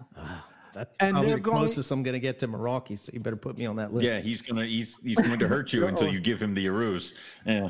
Well, I got a baby over there waiting for you too. So but that's going to be pure aru. Mm-hmm. I'll get 20 feedings into them. Give them about 3 months of growing, and I'll ship them out because they're arus. They might be high white, they might not be, but they're still arus. The bottom 2 cages, they're Biaks. They're going out as I mean, I know they're Biaks. They're not, now when the pandemic is ready and it goes to that cage right there, that's going to be held for a year, so I see what I'm selling. If it's an amazing looking animal and somebody wants to spend $2,500, there you go. Right. If it's an okay animal with a lot of genes in it, anywhere from $900 to like $1,300, $1,400. So you're looking at every individual baby, regardless of. So, like in that situation, if you bred your designer to a question mark, you'd comb over every single baby and go from there, regardless. Anything that has designer blood in it will not leave my site for at least a year. When it's born, it's $1,000, but as it starts changing color, the price just increases. But it's just like you taught me. But it's just like you taught me. I taught you nothing. Quiet. Don't you tell people what I tell you. It's like no, but I mean, don't you reveal secrets? No, but. It's just like the Reds that I have, the 2 that I have from last year. Mm-hmm. I had an offer of $600 for the pair. Mm-hmm. No, because they're only going to be better down the road compared to what I have this year. Don't sell your holdbacks. It's not a hard. Yeah. No, but I mean that's what it is. So basically, when it comes to chondros, I'm putting more concentration into locales. That stuff. I'm going to hold back some to just produce more, but what I do send out, it's not going to be a year because I know it's an aru. I know it's a Biak. And somebody might get a nice looking Biak, but it doesn't matter. It's a Biak. You know the price is on that. Right. With the designer, you have to hang on to it because you don't want to sell a $4,000 animal for $1,000. Right. And the perfect example would have been if Bill held back the other baby and not the sickness. I hate chondros. No. Listen, I sell a caramel jack. I know what it's gonna like grow up to be. I might be surprised. Like there was that one caramel I sold to Eric that I regret ever letting out of my site. That's fine.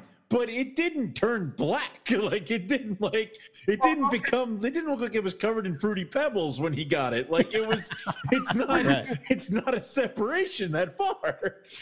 Right. Out of the 6, for instance, Tinley. The 6 babies that I was selling at Tinley when I got tiny home when you brought them to Tinley. Yeah. 3 people from the Tinley show wound up buying the snakes. And I thought it was funny because I told the one guy, I'm like, dude, you actually could have just taken it home. Now you got to pay shipping. You're dumb. Right. So, but I saw that animal last year. It's 3 years old. That thing is amazing. And I just, and I even told my wife and she was like, well, you shouldn't have sold it. I'm like, I had to just to break even. Because, the funny thing is Tinley was an eye-opener for me in so many different ways. But I knew when Eric Kohler told me, he was like, wait a minute, this is your first show? I said, yeah. He said, you picked this to be your first show. He said, you're swinging for the fences, aren't you? Only a dude with balls makes their entire first show was Tinley Park, yeah. Yeah, and first and show, I right learned, next to Julie and Luke. Right. Oh, Julie, I miss her so much. Yeah. But she was so much fun. Yeah. But I learned so much. Number one, I learned that shit comes around to bite you in the ass. I used to laugh at Owen when people would come up to him and ask him all these questions. And they, I don't understand that. I asked you questions, but I bought from you. I'm talking about people. Was it really buying or just forced upon you? I don't know. No. It was buying before. Now it's forced upon. Like now I'm just like, here, take this caramel jack because it's loopy and stupid. Like yeah. I'm slowly becoming Rogue Reptiles. I'm seeding I'm seeding a couple collections of people stuff with Rogue things. Yeah. Ask Riley. He got a box today. So yeah. I had people stand there. If I got a dime for everybody who took a card, I would have. We all could have retired. I mean, that's the listen. Yeah. However many people take all your cards, we all could retire. So. Right. And people asking me questions, and the funniest one, two of them stand out. One, this guy was asking me a bunch of questions. Then he goes, "Is anybody else selling chondros?" I said, "Yeah, Buddy Buscemi up over there with Philly Herbs." And all of a sudden, I turn and I look back, and he's darting in that direction. And I look at my wife, and I said, "What the hell happened?" She said, "I don't know. Whatever you said to him, he ran up that way." 45 minutes later, he came back with a chondro from the other side of the room that was an import.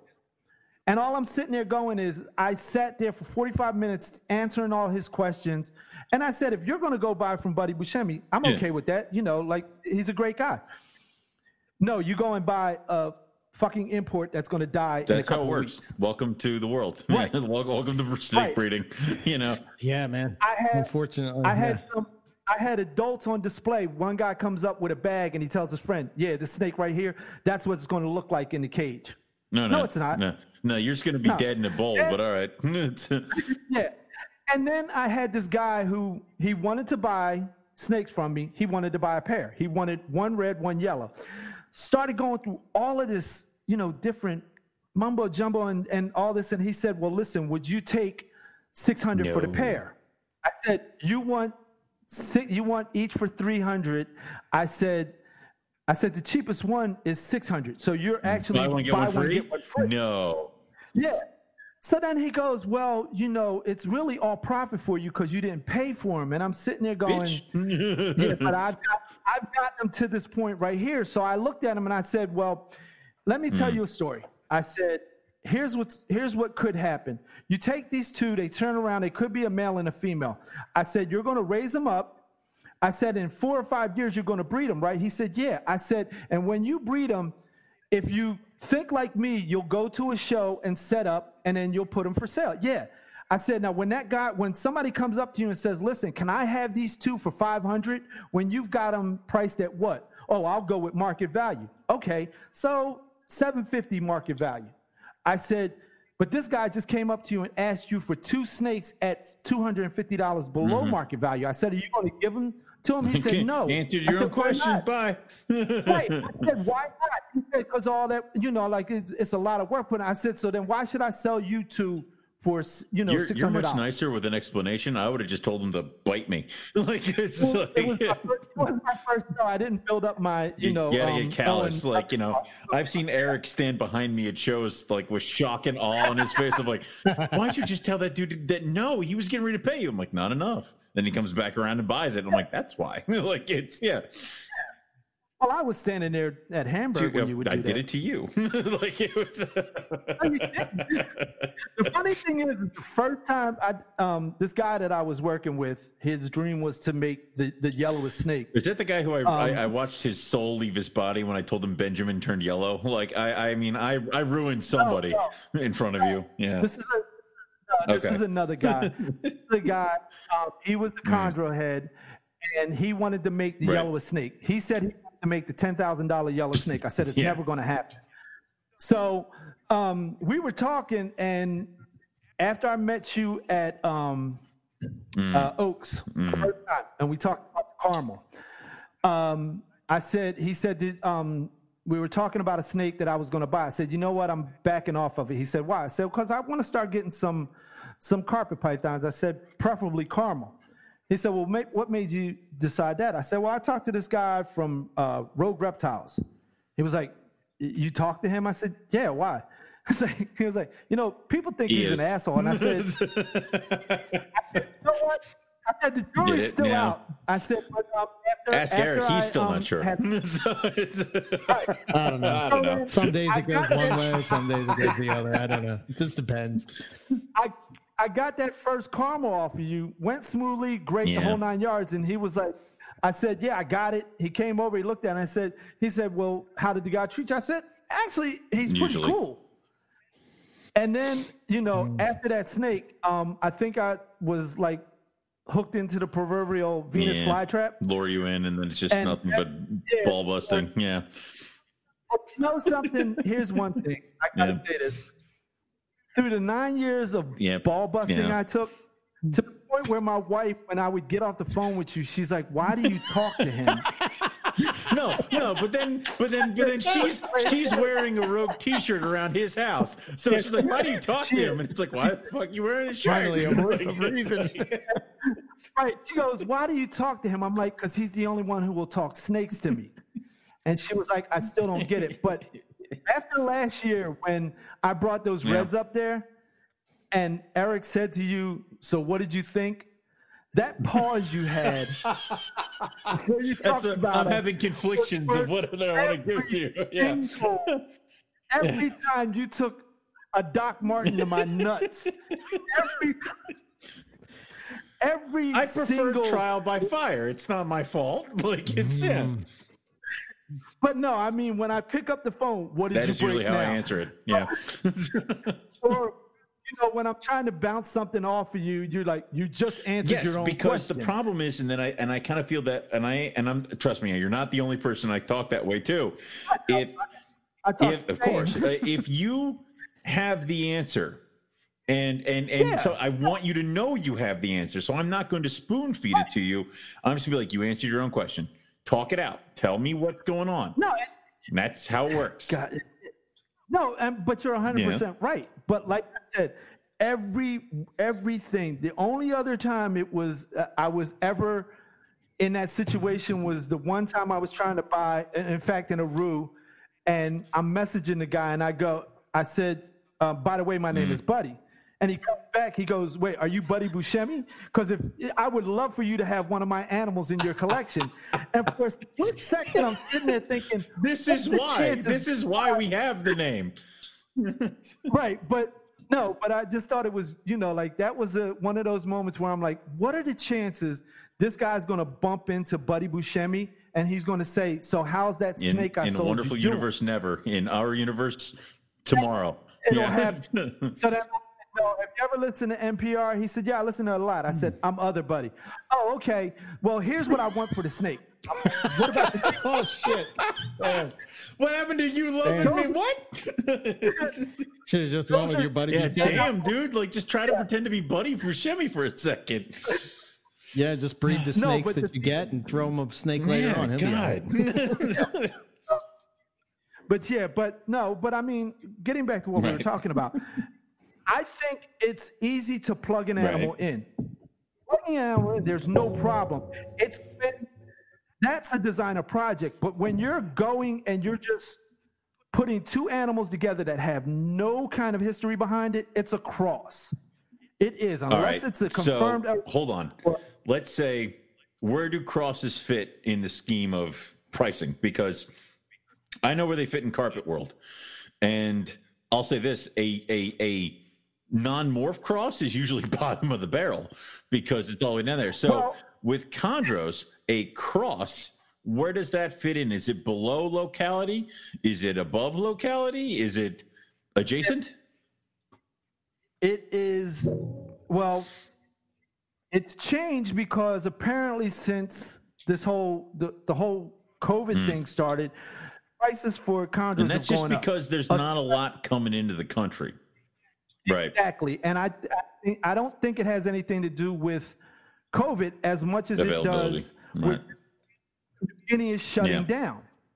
That's so, like, I talked to John Leckie, I talked to Harlan Wall, and they both said the same thing, that wild caught locales are demand, be it Biox and Aruz are commanding a lot of money.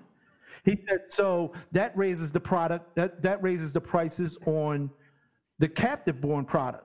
So to me right now, and Ryan Young did it. He just sold a bunch of his for a good price, and he sold them all. I think a lot of that has to do with the name Molecular Reptile on it, not just, okay, it's an Aru. Breeds 3 types of Arthrochilus in 1 year. He's got my vote. Like he's got my vote. I would never say, like, why the hell would you do that? No. But I think there's Aru, Biak, locales, they're around, from what I understand, they're up in the 7s, 8s. Right. Captive born. I think crosses are 7 to maybe 1,000. Okay. A little bit over. If it's as long as you can show the animals and give that person a chance to, make a decision. Like my whole thing is when I go to start doing shows with chondros, my setups are going to have, the top tier is not going to be the babies. It's going to be the adults. So when you see your chondro that you're buying from me, you're seeing the adults. Right. So when you look at, if you want to buy a Biak, you're going to see what the adults look like. When you want to buy an Aru, you're going to see what the adults look like. When you want to buy one of my designer ones, you're going to see what you're getting. And like I said, designer stuff's not going to be sold until it's at least a year old. So you see that it's starting to come around. Yeah. So you can see it. And designers are designers. Depending on who it is and what he bred it to, you're talking about, a lot of money. I mean, Bill, the sickness to that blue, he's getting, a great deal of money for those, and they look amazing. So when you go and sell those, it's easy to ask for that kind of money. Yeah, I'm with you. I guess I kind of understand it. I just. It's different, and we don't like different here. Well, yeah, I guess it is different. I think, though, that I just sometimes I don't know how to say this correctly. The one thing I will say is like how it always comes, like it goes full circle. Mm-hmm. Well, I think right now we're back to the point where chondros are commanding a little bit, they're commanding more money than they did maybe 2 years ago. I don't have a problem with I don't have a problem with supply and demand, and I don't have an issue with because it takes so much work to establish a captive born and bred baby, regardless of what it is or whatever. I get a little skeptical of the whole because this snake that's like me saying that because this snake has Johnny Blaze in its lineage, that I can sell this jungle carpet for $3,000, and maybe you'll get a yellow snake, or maybe you'll get a snake that has some dirt on it, or maybe you'll get something in between. But then there's even more. But you could breed a dirt snake in there, and then no. What I'm saying is I can't predict what it's going to be, right? But you're just going to have to take a chance. And 9 times out of 10, it's not going to look like Johnny Blaze, because 9 times out of 10, I'm going to figure out which one's going to look like Johnny Blaze, and I'm going to keep it. Yeah. But just because this has Johnny Blaze in it, I'm sort of selling you this idea rather than the reality. Right. Where the reality is that 9 times out of 10, that snake is going to go and it's going to be a green snake. Yeah, maybe it has some black scales on it. Maybe it has some yellow scales on it. Maybe it has some white scales on it. But at the end of the day, it's a green snake. And there's nothing wrong with that. Right. I just don't understand where that and maybe I'm off base because I'm not really following the chondro market. Maybe they don't go for $5,000 to $10,000 anymore. But like what I used to see is like this idea that somehow it's not genetic, but it is genetic. Like, well, you're talking to me in riddles, man. Like, what are you talking about? Either it's genetic or it's not. It's either or. It can't be both. Yeah. I mean, it's like I get line breeding. I understand that, and I get that if you have a snake that has more blue in it, that somehow you might produce a snake with more blue. I just don't think it's worth the price tag that people are putting on it because I stamped some name on it, and somehow now it's a magical green snake on a stick. I just don't understand. Right. You know what I mean? But the one thing that I will say is that, like, take scattershot and deal. Sure, sir. Shame on you, Chondro guy. God damn it. Chondro guy coming here trying to talk carpet shit. The thing that I look at it is this. When you get, with Junkles, when you get certain characteristics, like the thing I love most about Jungles is that black velvet texture. Okay. The best thing about it. Black. Right. Yeah, 100%. Right, that very clean black. What you're going to do is you're just going to keep trying to repeat that to get it better, like to perfect it. Sure. Whereas though with chondros, like for instance, Buddy Buscemi. Buddy Buscemi, I've had the one chondro I bought from him, he gave me a disc and it just went that back thing all the way back. Yeah, they keep plugging it in. That's the one thing I love about chondros. You can plug them in at any point. Yeah, you could stay with your original pairing and just keep producing babies from that. Or you can say, okay, now I'm going to plug this male into this over here. Sure. I got this. So I think that's where chondros differ from any other, because there's any other animal and any other breeding, because they plug in animals as you go along.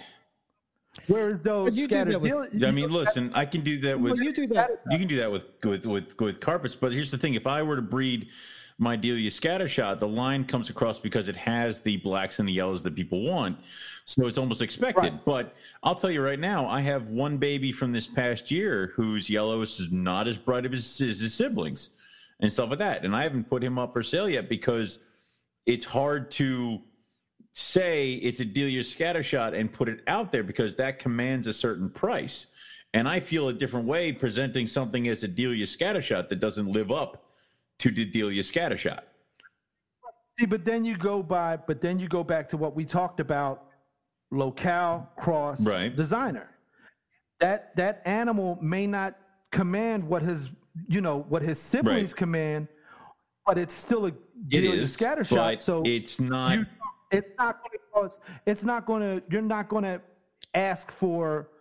You'll ask for a grade B or C type of money for it. But I can't ask what I'm saying is that I'm not going to ask the top level saying, well, it's yellow could come in later. Like I know at this point. Or that's when you hold it for a year. And if the yellow comes in, then it goes for, So maybe this is where the confusion for me is coming in. So you're telling me that you had like the price there's a tier when it comes to say, whatever. I hate to keep using sickness, but to me that's it's an easy thing to jump on. Yeah. So like, or let's lemon tree, Mr. Let's Blue. Use something different. What are your favorite chondros? We have a lineage. We have lineage from Mr. Blue, right? And Daddy Pants, really? There's my God. That was one of my favorites. There's a possibility. Jesus Christ, this show is going off the rails. Holy shit. This is not going to go well. This show is bombing. We're going to get all the chondro people mad at us. Oh my God. I think it's a great conversation. I agree. But I know that conversation that a lot of people don't. So much trouble. It's just. No, trouble for what? I'm just saying my opinion. I mean, if when they you don't attack like me, the mystical dragons on sticks, that they all get mad at us. Listen, like I told you at the beginning, like a little bit of this is busting balls. Oh yeah, I'm not attacking at all, right? I'm attacking. I am. I can distinguish voices. Hopefully the audience can too. I know who's attacking and I know who's not. Yeah. Right. So, but maybe it's just because it's just two different groups of snakes. You know what I mean? And they approach things differently, right? And they look at things differently, I guess. But like, I didn't realize that, you know, there's tiers of it. So like but my question has always been, and I've asked this since the very first episode of NPR when we talked to Luke, like, how do you pick out a holdback? Like, what is it that you're looking at when you're looking? So if you would ask me to look at a coastal carpet, a jungle carpet, a jag, you name it, any carpet pythons. Yeah. You ask me to look at that, a popwing carpet, whatever you want to say, I'm going to be able to look at that and have a good, and I'm not always going to hit it, but like, I know what I look for. I know what I like. I know what I'm looking for. And when I look at that, there's always one in the clutch. Right. That stands out and you're like, oh shit, I think that's going to be the smoke. Yep. You know what I mean? Yep. I think this is going to be the one, right? I think of that one that there's three actually in the clutch of the red Jags, right? There's one that I set aside for you. There's one that went to Owen and there's one that went to Brian, right? Right. So like, I know that those three have the best potential to be amazing, right? And like from what I've seen so far, like, you know, when Brian posted up that picture of it on his finger, I was like, oh wow. oh wow. no. Yeah. I'm so glad I kind of got out of Jags because that snake would have not have left. Yeah. You know what I'm saying? Like, and then I would have been stuck in another project and and all, and goes on and on and on. But there's other ones in that clutch that I think have potential. They could be nice. Yeah. And somebody could say that they're nice, but they're not going to be that level. Level. You know what I mean? No. And I think what it comes down to is, and using the sickness. When I talked to Bill at Carpet Fest, I just said, why? And he was just like, that one just stood out.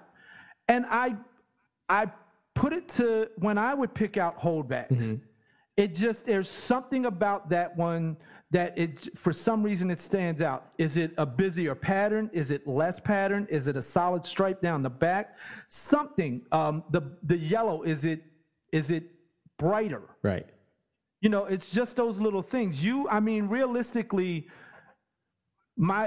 I would say don't sell until you, number one, get them all feeding. Well, yeah. Make sure they're all eating. But then after that, after they've all eaten about 4 or 5 times, they've had a couple of sheds, just sit there and look at them and just say, why does this one stand out against that one? Okay, so then you eliminate one. Why does this one stand out? You know, who stands out? My thing is 3 to 4 babies I'm keeping. And it's sort of like a competition with each one. You put 2 up. Okay, this is the one I like out of that one. Bring in another one. Nope, still like him better. Bring in another one. Okay, you lost, so now it's him. And then you get the 4, and then that's it. And then you just hope the ones that you send out don't come back to bite you in the ass. Right. It's too basic, yeah. You know, last year with the red stuff that I did, my first time doing it, before I took it over to Owen's house, I looked at him and I said, okay, I just need to know what sex it is, but Owen's not getting coastal carpets. He brought coastal carpets over to my house thinking that I was going to get second best, and that was just foolish. No, I'm talking about the first one because that male that I had from last year, oh my God, he's incredible. And I pat myself on the back because I got it right. Yeah, when I saw Owen sent me a picture of that baby and like the one that he got, and I guess that was when he got the group, and he sent me a couple pictures, and I was like, holy shit, that's a nice snake. Yeah, you know, like that's a look. That one there is I swiped a girl is what ended up happening because he left a bunch with me. Yeah. He's like, oh, that one's feeding. I'm like, yeah, that one's yours. And I sent it back with him. And then later he came over to see, because my girl is Domino, and he's like, you screwed me. I'm like, no, I didn't. I just, you know. No, and yeah. But, hard. Yeah. It was. But that male has me excited about working with reds because it's not the same red as other reds. Like, it's a totally different red, and I want to plug it into some natural red stuff. Nothing MBB, but just some natural red stuff. So back that up for a second. What do you mean it's different than, now we're talking my language, so explain that to me. What do you mean it's different? Because it's almost like an orangish red. Okay. Like, it's a different type of red altogether. So is this yes. from MBB line, or is this? It's MBB to Lemke. Okay. All right. Or MBB to M-Pen. Okay. So similar. Okay. And I got you. It's a male M-Pen to MBB Tiger from Jason. Well, from Amanda by way of Jason. So is this like Molly Ringwald? Same pairing? Different. Do you want me to? Do you think you could see it on? You're not gonna be able to tell him this. Just text him later. No. But I'll text you a picture of it later. It's more of Jason's stuff is definitely is brighter red, and it goes that direction. Buddy stuff seems to go a different tinge, like a different kind of color. And I'm not sure if that was the M-Pen stuff, that color getting in there, because the MBB Tiger is pretty red, but she's classic, which isn't she's not like our red Tigers, dude, like the ones we got direct from Balin. So the MBB stuff definitely has altered that color, and then doubling down on it, it's different. I'll send you a picture of Deadpool. Like, he's the colors aren't what I would expect, because I have a Balin red Tiger and it's a dark red, and then Deadpool is like a bright red but with MBB God damn it, M-Pen like background colors. Influence. So like the back stripe is M-Pen, but then he's got bright orange stripes on his sides too.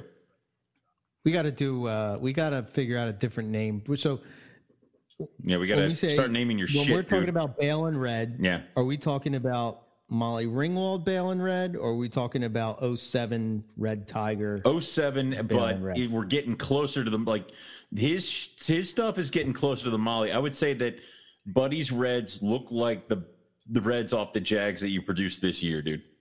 That red. And one thing I will say, and this is my feeling about MBB conforms to whatever you put it with. Like, it's an enhancer. Like, it'll make it red, but it can change. Like, the two that I have from last year, and I gave one to Jason, has one, you'll have one, and I sold one, but it's like he said, it enhances the red. It can make it brighter. Mm-hmm. Because the male is a lot brighter than the female that I have. Right. So I want to see where, like, I have Owens, I have Talon. I want to see what MBB does to that red. Like, I want to see the difference between the Lemke line red from the Lemke line Coastals. I want to see what the difference is there. That's my mission this year. I want to put Talon to Domino, my MBB line Tiger, and I want to see what that red looks different, because I think it will be. I think it's like he said, it enhances it. Talon got the Lemke girl last year by mistake. It was you gave him an hour. You gave him an hour, and that's all he needed. You fool. That's all he needed. And it's different, kind of seeing how the colors. But there's something different about that, because putting Talon to a Lemke female, it's right now it looks like that could be a black and red. The problem is that Talon's father is that red tri-stripe that Balin had. So, and that was the basis for all of his original red Tigers. And it was mixing the MBB stuff is when his red Tiger started going on to like Molly Ringwald status. So I would say that Buddy's stuff is almost like right where Molly started. And where Balin kind of went and got more MBB stuff and started doubling down and kind of establishing his own line and working with the stripes, he went that way. Buddy still kind of got this. It's not an organized tiger stripe, so it's got a lot more room for color and a lot more room for Cable pop. Yeah, and Cable has a full stripe. So he's fully that's why striped. I told you keep that one. And that's why I'm glad I got, concentrating on coastals. That's one of the reasons why, because red is really starting to pick up right now. It's fun. A lot of people you can do a lot with red, and it's fun.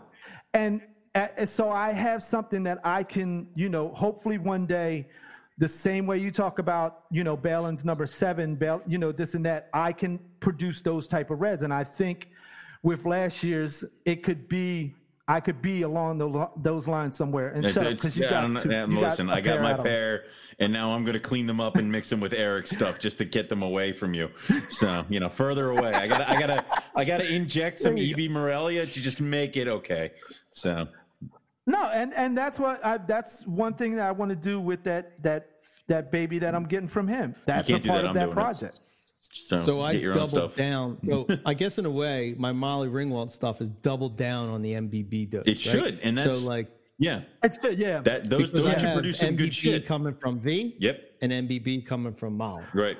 I know. Like we were talking about V at Hamburg. I actually hope that he gets to put V to that female that I gave him. We'll see. A lot of growth that needs to happen, but with V, I'm pairing him with my the red tiger I produced that was from the 07 tiger that Behlen produced.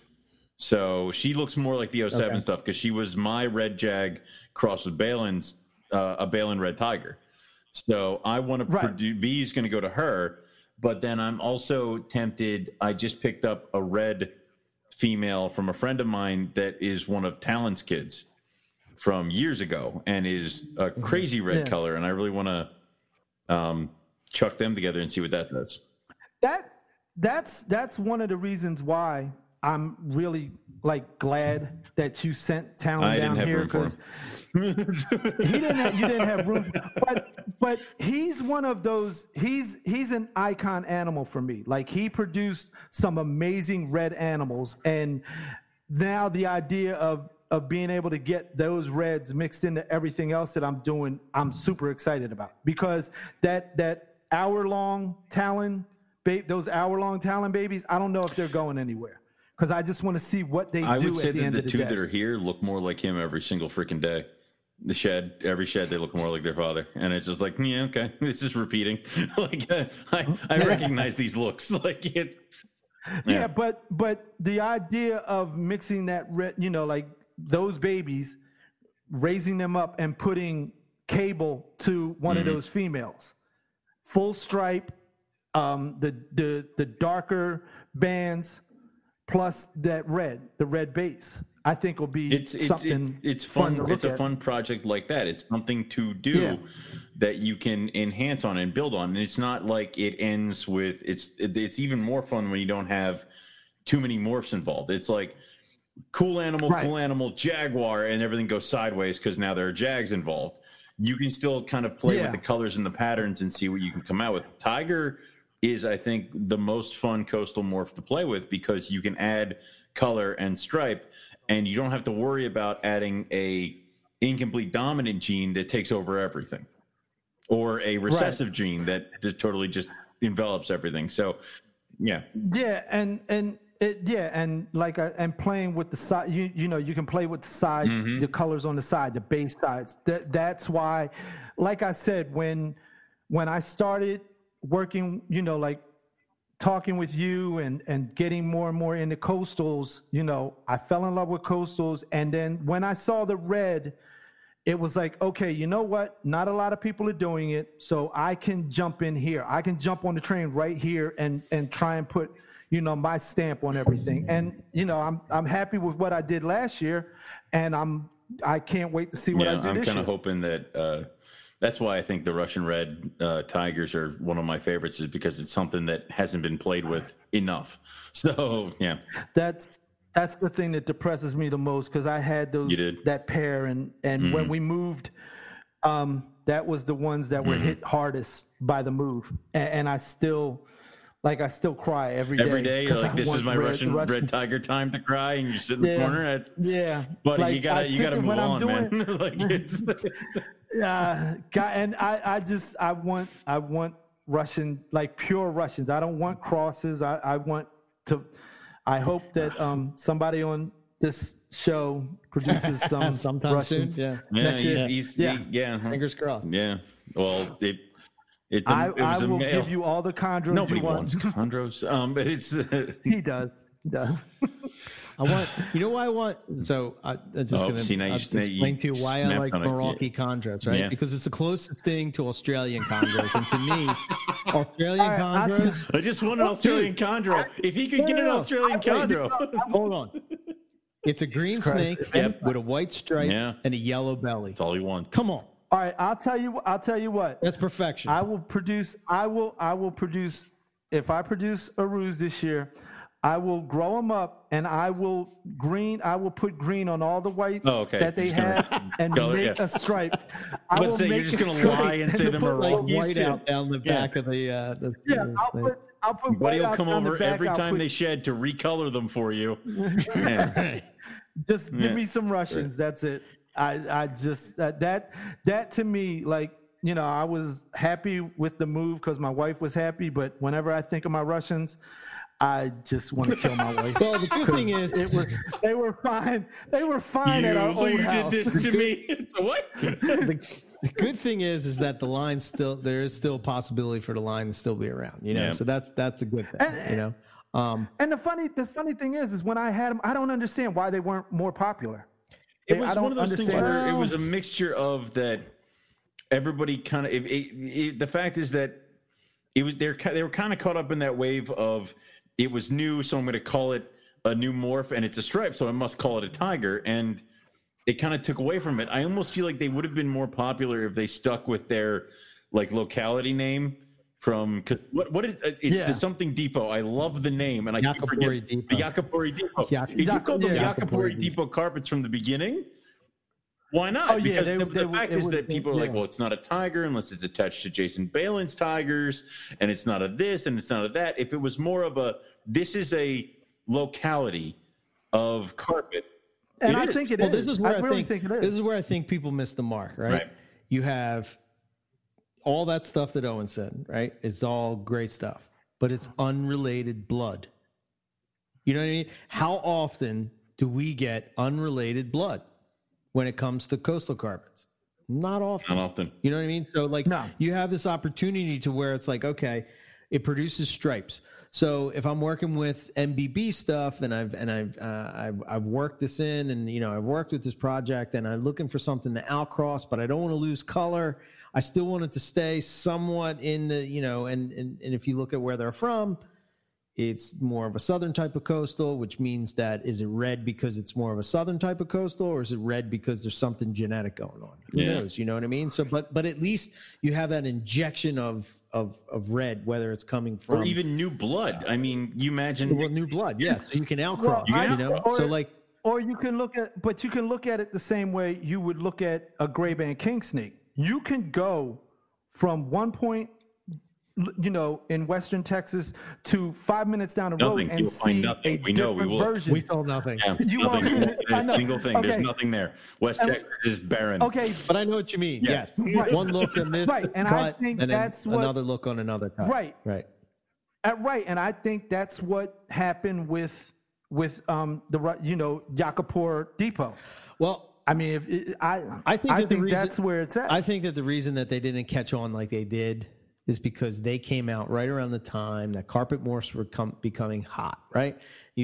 How do you compete with a coastal carpet when everybody has, you know, gamma jags or jungle jags or, you know, these amazing, like, I mean, it's the same thing as what you're saying with chondros. Like, do you want a sickness chondro that's blue and purple and, you know, black and green and white and like every possible confetti color that you can think of? Or do you want a green snake? You know, there will be some people that, like me, that would be happy with a green snake. There will be other people that will be only happy with, you know, Fruity Pebble on a the confetti snake, you know, and then there's people that can appreciate both. And I think with coastal carpets, for whatever reason, I don't know. I mean, it's hard to compete with jungles when you're coastals, you know, so like, I don't think it's that hard. I just think that now that we're 9 years into NPR, I think we've probably set the tone that, there is missed opportunities in these other subspecies that people are not paying attention to. That and it's also one of those things where I also think that people lost sight of it because it had the name tiger into it. More people that I know of crossed Russian red tigers into Balin tigers, Peterson stripes, things like that, to produce great looking animals. I have one that's a Peterson stripe cross with a Russian red, but you lost the Russian reds. They got mixed. They got rolled in. Yeah, and I think that's one of those. That's why I'm hoping that this season there are more. Eric produces Russians, so I can get my hands on some and start working on them, and hopefully, in a few years they'll be as common as a Balin tiger. Dude, I see a ton of potential because when I look at the Owen's male and my female, they're like the striping is amazing. The difference in how they look, though, is like if I were to tell you that they were from the same clutch, you would probably be like, "What?" You know what I mean? He was the stand. They were the same. They were from. He was the standout boy because the female I had looked a lot like Eric's female. So he was definitely the boy that stood out from that clutch when I picked him out. So. Yeah, I remember because the female. The male that I had passed and Carpet Fest came up, and the first person I wanted to talk to was Mike Curtin, just because I wanted more Russians. And when he told me everything he was going through, I was depressed the whole rest of that Carpet Fest. Right, which is another reason why you have to sort of like, other people have to work with these type of projects. You got to get them out there. They would be lost, So it sucks, but yeah. Yeah, it's kind of all right. It's kind of a shitty thing. All right, so now you want to talk about blackheads? We're 2 hours. Yeah, let's talk about 2 hours 20. Oh, my 20. It was 2 hours 20 minutes. I mean, we just blew through nothing but arguing over chondros this whole episode. I mean, you wasted your blackhead time trying to tell us the joys of adding new lineage to your line. I mean, come on. Let's talk a little bit about them, and then we'll do the closing questions, and then we can always do a round two again. No, it's not like you're far away, anything like that. Maybe next time I'll be more schooled on chondros. No, it'll be I just want to put it out there. There's no chondro hate. I'm just trying to understand like where the difference. There's no chondro hate from you. We're trying to learn. I'm not talking about the box above me. You know what I mean? Like. He should have saved this for the airing of grievances, but he didn't. He didn't. He should have waited, but he chose not to. You gave me an opening. Well, Owen, remember the one chondro you were having problems with, and you said, "Come get it." Yeah, right. And then I got oh no, the one it wouldn't perch for him, it wouldn't do anything. So I was talking to him, and he was like, "Do me a favor, just come and get this." I said, "Okay, fine."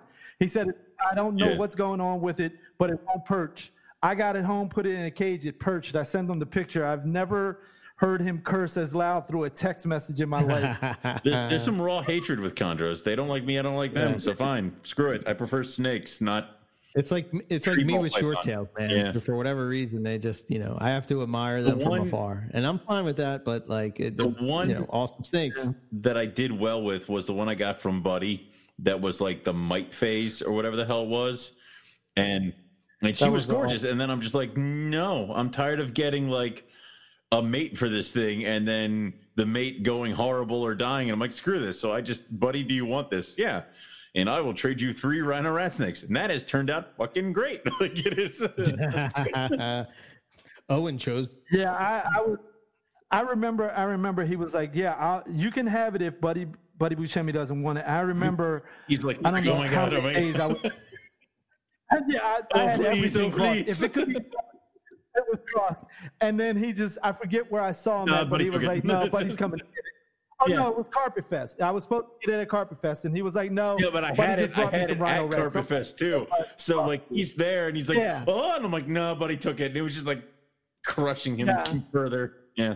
That was a crushing blow. But anyway, you got blackheads. So what made you get into blackheads?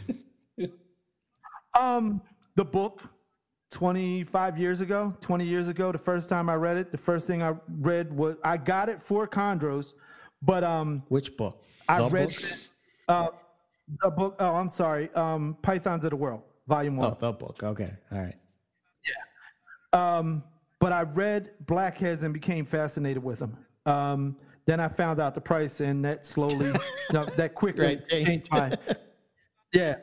But then this year, and I've always admired them from afar. Blackheads to me are just on a whole nother level. That Asphodite altogether, especially Womas. But the show you guys talked with Derek Roddy. Yeah. I listened to it, and I'm sitting there going, you know what? I wanted to add something, and I'm like, I started thinking about it, and then I talked to Owen, and I said, I think I'm going to put Blackheads on the map, like back on my radar. And he said, well, go back, listen to Roddy's other show, and then listen to Jason Hood. And I listened to Jason Hood, and it was just like, you know what? I want him back. I want to get him. I want to get Blackheads. So I know I messaged you about talking about him, but you're always busy. And I messaged Keith McPeak. Right. And I messaged Keith McPeak, but Keith never got back to me. And then Owen was like, well, listen to Jason Hood show. And I did. And then I messaged him. He got back to me. And he said, you want to talk this Friday? I'm like, yeah, sure, no problem. And I thought my system was going to be, all right, I'm going to talk to Hood, but I'm going to wait. And then I'm going to talk to Keith, and then I'm going to talk to Eric. Then I'll make a decision on, what I'm going to buy from Jason Hood. Mm-hmm. It was a 2-hour conversation. Hood, Nick yeah. It was about over a 2-hour conversation. Like 20 minutes into it, I was ready to send him a deposit. Mm-hmm. By the end of it, I had to get off the phone because I was going to sell my brand new truck and just buy, How many Blackheads can I get for this truck? Sir, we don't do that here at this dealership. It's just. Yeah. So, and he sent them to me. And ever since then, I've been in love.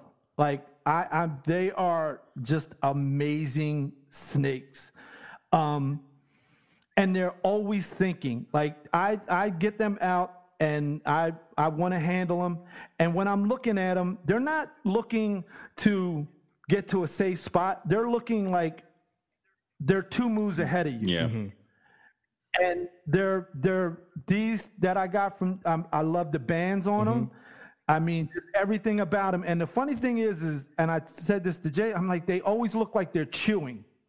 When they move their tongue, when they flick their tongues, it looks like they're chewing. And the male that I have, I call him Ivan. He's eating like crazy. Mm-hmm. The other day, I opened up the cage just to do a quick little check on him, before I shut everything down. He lunged at the bowl and started gnawing on the bowl. Dude, like, Asphodite are fun like that. Yeah.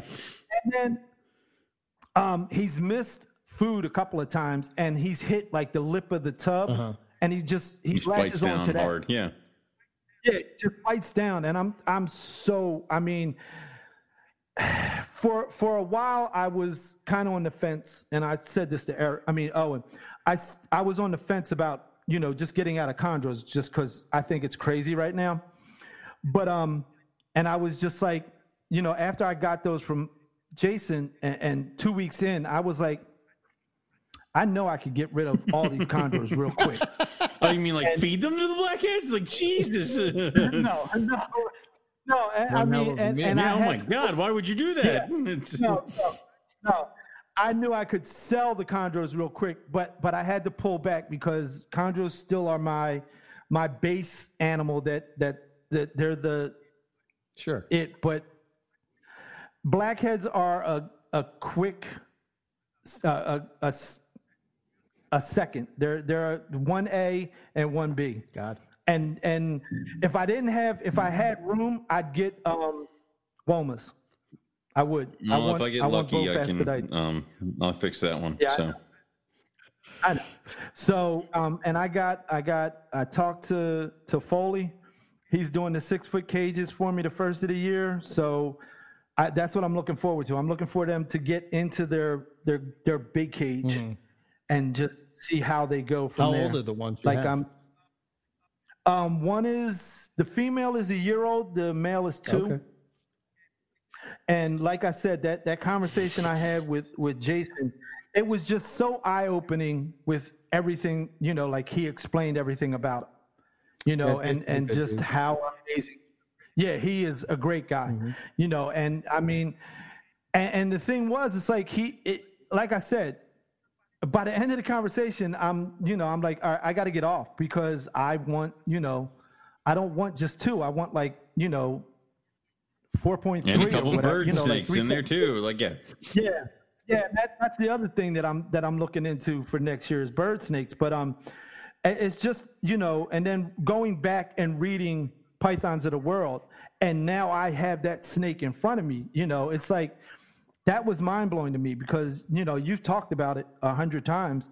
Different snakes that you read, like Owen with rough scales and things like that. It's like I went back thinking about the first time I went to Barnes and Noble, ordered Australia, Pythons of the World, got home, started reading, and I wanted to read it from cover to cover. And the first one they talk about is blackheads.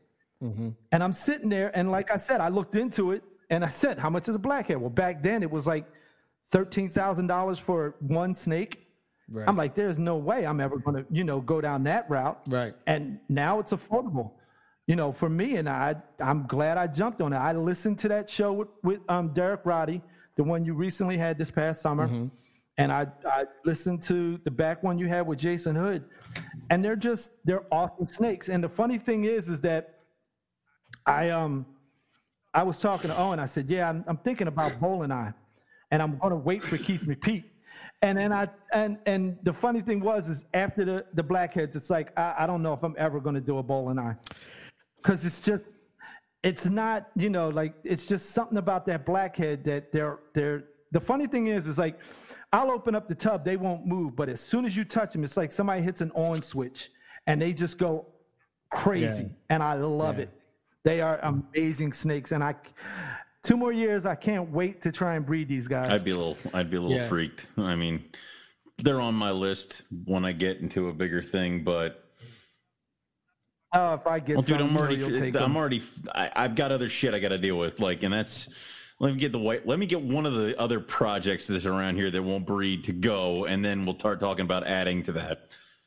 We'll make room. We'll just Trinity up here. I'm slowly but surely making my way to check off the species of Australian pythons, right? And that's the problem. This year we came back from Australia after we found a blackhead. And I'm like, I want blackheads. Like, that's the problem, dude, is when you see it, you want it.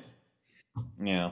Well, add to what you said, buddy, is like, when you're first coming into it and you see a snake like a blackhead and you see that it's out of reach and you see that and you're like, oh man. So, for me, it's always been like, they've been that out of reach type of snake or whatever, because, something else takes precedence or whatever it would be. So it sort of like goes to the back burner. I had one for a while and I loved it. I thought it was amazing. Right. And I think, not only working with them in captivity, but like when we saw it in the wild, that's just a whole nother level of mind fucking. Can you imagine? If you were able to take if the rules of West Texas had applied to Australia, I mean, we'd be fighting in the car over that thing. Like, it would just be like, I'm taking it. Fuck you, you are. Like, yeah, it would. Yeah. Right. Well, but it's just like, was it this year you were supposed to be going to Northern Australia? Don't mention the trips, dude. He gets upset. Western Australia. You were going to Western, but when were you doing the Iron Range for condos? You mean in the Cape York? Well, I don't know. So originally, before COVID, right? Me and Rob, right?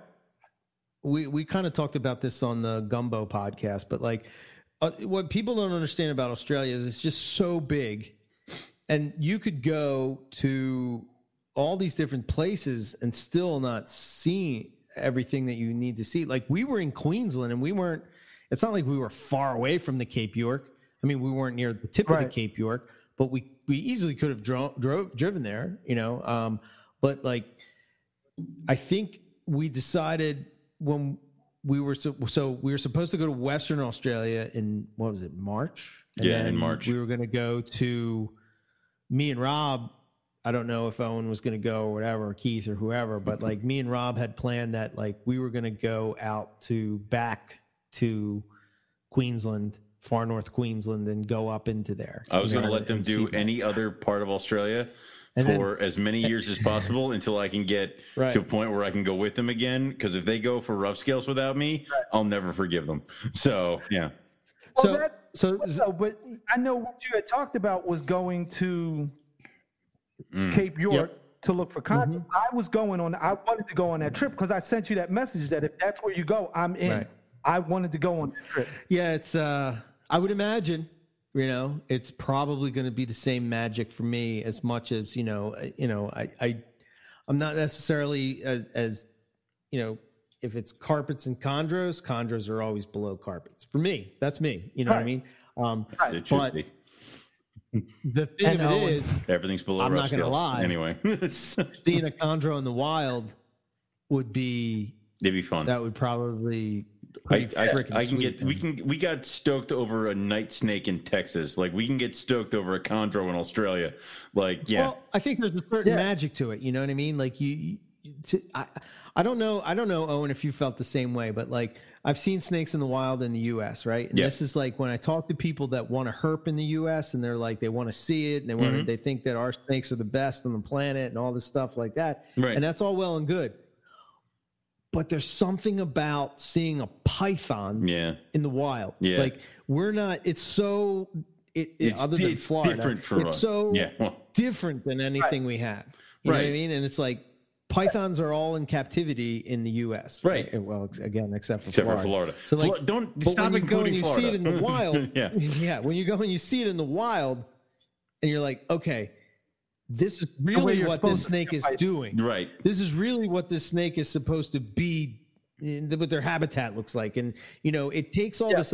So like, it totally changed my perception of like all the bullshit that we would argue about on forums and on Facebook and all this stuff where we'd be arguing about, like people are trying to say that, because that has 3 of this, it's not that. And because this pattern looks like this, it's not that. It's like, dude, you have no idea. No idea. No idea. No. You're unless you grabbed it from the wild, you have no idea. And it's one of those things where like we were excited to go to Texas. We saw some cool stuff in Texas. We saw the Western Diamondback, stuff like that. But,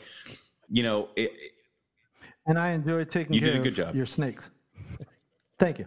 Anyway, but it's whatever. So the other thing is that, we expect it. We see the Western Diamondback and we expect it to be there because we expect them to be in the wild, in and around us. A rattlesnake in the wild, although very cool, we expect it to be there, like the timber up here in PA. That's fine. But having to travel half the world away to see the pythons in the wild it brings it something new. It's something different. So, and it's more, it's more like this is an expedition where like going to Texas was a trip. It's like, Yeah. Right. It's a field trip.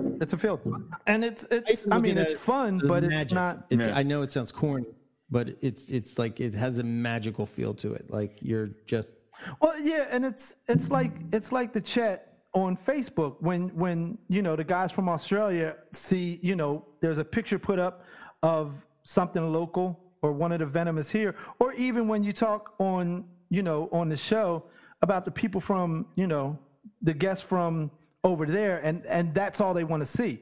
They want to see a copperhead. They want to see a timber, and to me it's like I've seen it, okay, but I want to go and see a blackhead. I want to see a chondro hanging off of a vine in Cape York.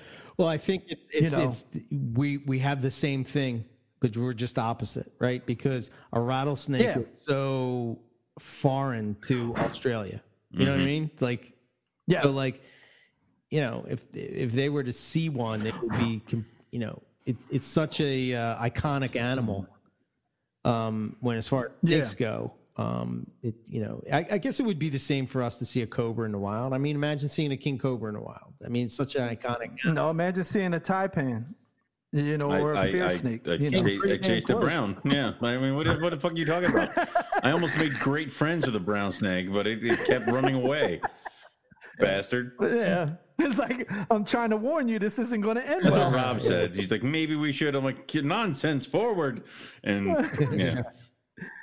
Yeah, but you're right. Yeah, it's good stuff, man. So, good stuff for sure. Thank you. But I'm glad you got the blackheads. They're cool. Maybe down the line you'll see these crazy womas that I got going, and I want to see those. And like I said, the only thing that's keeping me from chasing some womas right now is space. I have no room. Yeah. I have no, if it's not a baby, like I got in a couple of gray band babies because that's all I had room for. Don't worry, man. If it's anything. We'll get rid of some of those condoms.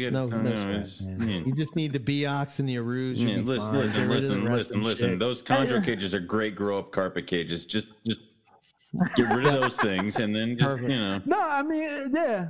And then you can get a rough scale and really be considered cool. Yeah, but I can put a rough scale in a chondro cage. I mean, I can get the same cage and put a rough scale in there. See, like, you have to sanitize it hard before you put a rough scale in that kind of cage. I mean, if a chondro touched it, no. They're magical brown cells. Shut up. Except they stay in a little box. Oh, wait. I'm sorry. It's a magical brown snake. You're damn right. Thank you. Yeah, but yours stays in an upside down hide box and won't come out. The male's all over the place. Okay, but he's probably looking for her. Yeah. That's the next snake on the list, man. That's the next snake. I'm working on it. I'm working on it. Well, I might be getting one from another. And we'll never speak his name again. I mean, he's already dead to me because he said something about breeding. I forget what he said, but it was breeding something together, and I'm like, well, you're dead to me. So yeah. So after seeing Matt, I went to Matt's place to help him sex the short tails and stuff. Dude. Yeah. First of all, the short tails are off the hook, man. I'm telling you, man. I've said this a million times. I continue to say it, and I'm telling you, Matt's on another level when it comes to Borneos, man. He is just like such a humble dude, such a down to earth guy. If only we liked a million years. Only we could keep his stuff. Well, it's funny. It's funny because I was talking to Matt about getting either ocelot or marble. Right. Go marble. What happened? This is what used to happen with Bolinai. Right. I would start saving up for Bolinai, and then a chondro would come past, and it's like, it's like that you're sitting there talking, and then somebody goes squirrel, and then your attention is gone. I was talking with Matt about getting, he was explaining, which way I should go, and then all of a sudden he just messaged me one day, and he's going, "Here, do you want this?" And I was like, "Ooh, chondro, okay." And I told him, I said, "Well, I can't buy the bloods now." He was like, "Okay." Yeah, when it comes to chondros, I have to be fixated on what I want. If a chondro comes across the board, I'll find a reason. And that's why it made it easy to get the blackheads, because there were no chondros that I really wanted. Because there are a lot of chondros imported or produced, it's really easy for me to get off top. Yeah. Got it. Yeah. Yeah, because and that's why I did that deal with Jason Hood quick. Because if something came across the board, I would have said, "Okay, I'll take it." So, but but that's what happened. Yeah, I'm super stoked that I did, because the funny thing is when Bill had that clutch, I contacted him and I said, "Bill, I want one." We worked something out, and then it's like we talked about. I'm like, but I don't have anything to put it. If it turns out to be a male, I got to go and find a blue female. If it turns out to be a female, I couldn't. So I canceled it, and then 2 weeks later, I got the RFI, and I'm like, Jesus Christ, and they were gone. Yeah. So, but it happens. So, but what'd you just send? I was just sending you a real pic. I was just sending Molly too. I don't think I sent it to body, but just so you can see what I'm talking about. He's letting you peek behind the veil right now of stuff. Yeah. Oh shit! That's the boy from Mark, right? Yeah, the top one. And then that's a something tiger. The last one's wow. The last one is a red tiger from Balin's 07 Reds. Yeah, Molly 2 is in between right there. That one, the last one that I just put is a Russian red to a MBB red. Mm-hmm. I just sent you the one red that I kept back last year. Anyway, this is did you see this picture? Huh? Yeah, there's that one. Yeah. Oh shit. Oh God. Anyway, that's nice. As we look on picture, look at pictures on air. So that's great podcasting. Let's hit the closing questions for Buddy. There you Buddy, go. if you could have any animal on this planet and not have to worry about any cost or legality, what would it be and why?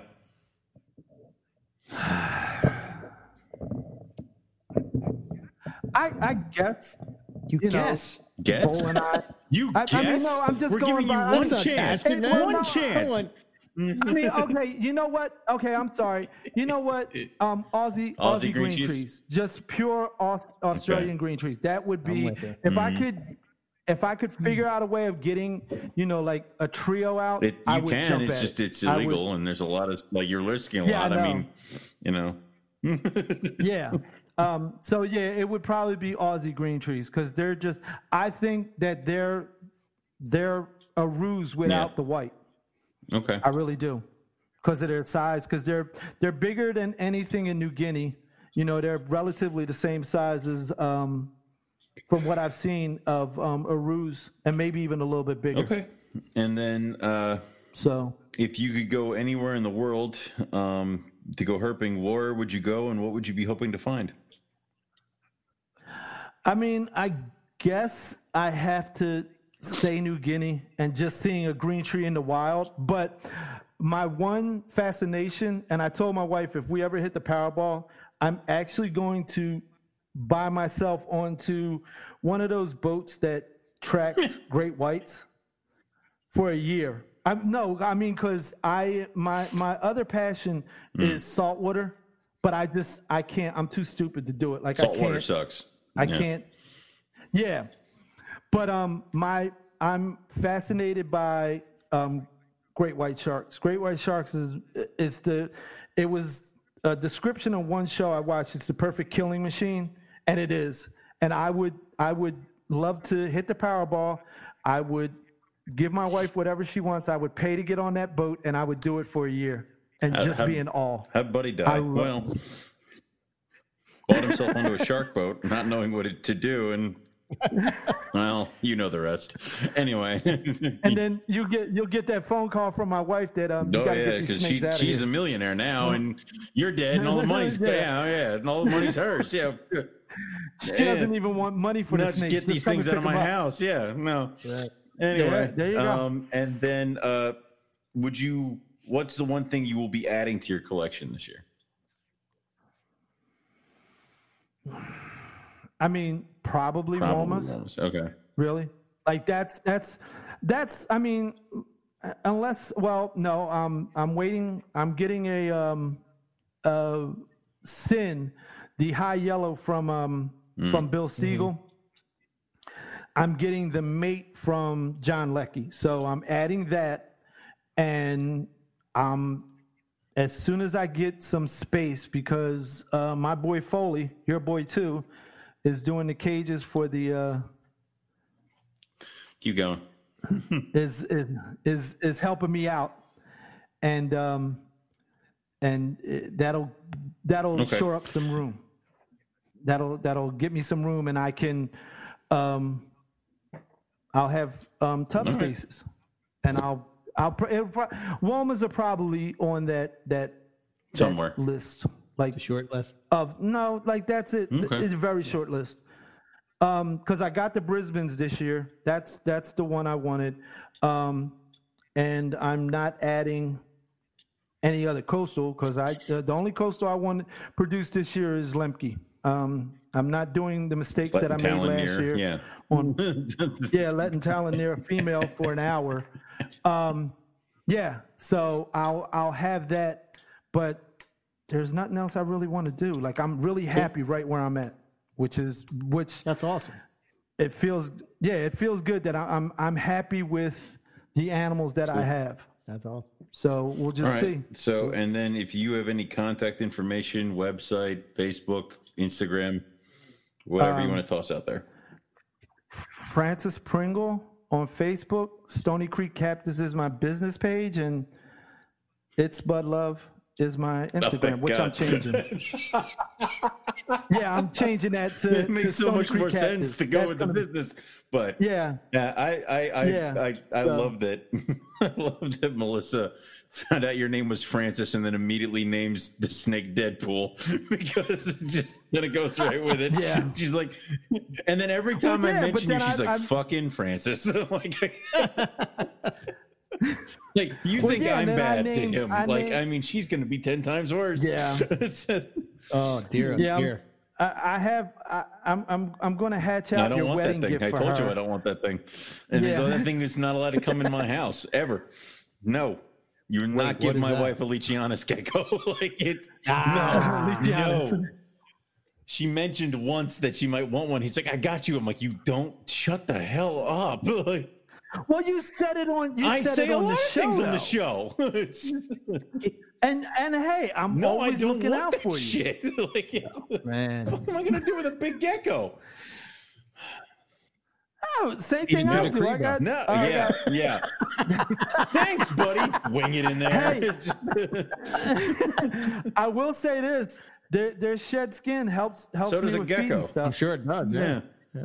Yeah, I got a bunch of dead geckos in the freezer downstairs. They work too. Yeah. Oh well, yeah. You don't have to feed those. Yeah, no, they're dead in the freezer. Like, I don't know, it's just they're the easiest geckos. It's the greatest geckos I've ever had. They stay at a constant temperature. Right. There you go. So, but yeah, so cool. But no, I'm really happy. So, like I said, the one green tree, but the next species is probably more Woma. Well, this has been fun, and I would say that I abused you, but then Eric got in on there too. Like, I'd say that this was usually a normal conversation, and then Eric jumped in there. You know, I thought he was going to be your saving grace, but he landed a couple shots. No, shut up. Did I? Yeah, you landed. And no, the magic green snake. His green tree stuff doesn't make any sense. Yeah, no. No green tree stuff makes sense. It's fine. So, to you. But no, it was great. Thoughts and comments on this show do not reflect the opinions of those and then or the NPR network. Well, no, when you say them, they do. Of course they do. It's like I just interject. Yeah. So, yeah. You know, well, that's cool. That's cool, man. That's cool. All right, let's. So now we just got to see what Now you got to get happens. to work on your list of your list for airing of grievances. If you want to present one, you'll have to let us know. So yeah. All right. That would be great. I assume that would be nice. Absolutely have 100% have to come up with a list of airing of grievances. Yeah, because I got the Rogue Reptile Caretaker. You know, like there are just so many. I can only threaten his life so many times before I'm about to leave about what might happen with the rough scales. I have to find new ways. I think Rob. We have Jim. He has quite a list. He sent me this list. Wait, Jim sent you a list? That he has. Wait. Well, we're not going to talk about that. Me and Doc Rock. You know what I mean? Who's talking to my father? Like, I don't know. Quiet, you. That's my favorite part of being a caretaker. Right. Because when I'm walking out, it's like your dad doesn't want to just say goodbye. He wants to have a beer. He wants to talk about He wants to bitch about Owen. Goddamn asshole. He's got one job and to watch the damn all the mistakes he's made in his life. What the hell? What I like to know is that, so Dad didn't hear the retic glass explode, and yet when he did it again, I heard it throughout the house. I'm like, you didn't fucking hear it? No. I'm like, well, Jesus Christ. The best part was Rock will do that. He got home. He got home from Texas, and I get a phone call, and I'm not expecting a phone call because, all the other times it's just been, seamless. Everything's okay except for the skin, and his dad thinking that, snakes got out. Yeah. But he calls me, and the first words out of his mouth were, "So when were you going to tell me?" And I'm like, "Tell you what?" Because all I'm thinking of is I took the Timor, and I'm sitting there. Now, I'm OCD with my animals. I will close up everything, turn off the lights, and then go up to the steps. And then I stop at the top of the steps, and I go back down just to check. Well, I do that when I'm at Owen's house. I walk out there, I walk up to the top of the steps, and Zero starts getting excited that I'm about to walk out the door, but then I'll walk back down to make sure everything's closed. And I did that the last day, that Saturday. Right. And he's like, well, the glass broke and the recheck. And I'm like, whoa, I checked the water. I know I closed that cage. I said, and the Timor was the only one who freaked me out because, he was moving around like a fucking ninja. Right. And he was like, no, this happened. I'm like, dude, it didn't. And then he's like, no, I know. My father fucked up. I wanted to kind of put the screws to Buddy a little bit. Yeah, he did. Yeah. He did. Anyways, it's fun stuff. Anyway, so we're going to close out the show now. So you can hang out. And as we close it, you can jump off here too. Okay. No, I'll hang out. It's been such a green time. This is what I told you. Never again. All right, Eric, close it up. Don't worry, buddy. We'll bring you in. He has no say in what happens on this show. Don't worry. Thanks, guys. Yeah. I may have poo-pooed a little bit of your green snakes on sticks or whatever, but it's all love, man. Yeah, but it still is, that's right. It's good. It's good to air these problems. It's good to show where the stupid stuff is. So yeah, I'll show him how to make them work. I'll show you what to do to make them work. No, not you. All right, I'll show him. All right. So for us, MoreliaPythonRadio.com. Our email is info@MoreliaPythonRadio.com if you want to get in contact with us. You can listen to the podcast on whatever podcast app you so choose or use or whatever it would be. We're on all of them. So we have a Teespring store. If you are interested in getting some NPR merch, and that's a good way to support the show. Mm-hmm. And also, we will have I think the calendars will be here sometime next week. Sweet. As soon as I have them in hand, we'll be sending them out. I want one. Don't worry. You're in the inner circle. Damn it. You'll get no. Just okay. It's one thing Owen doesn't control. Don't worry. I control all. Anyway. So yeah, as soon as they're available, I will put them up on various platforms so that people know that they're available. And check it out.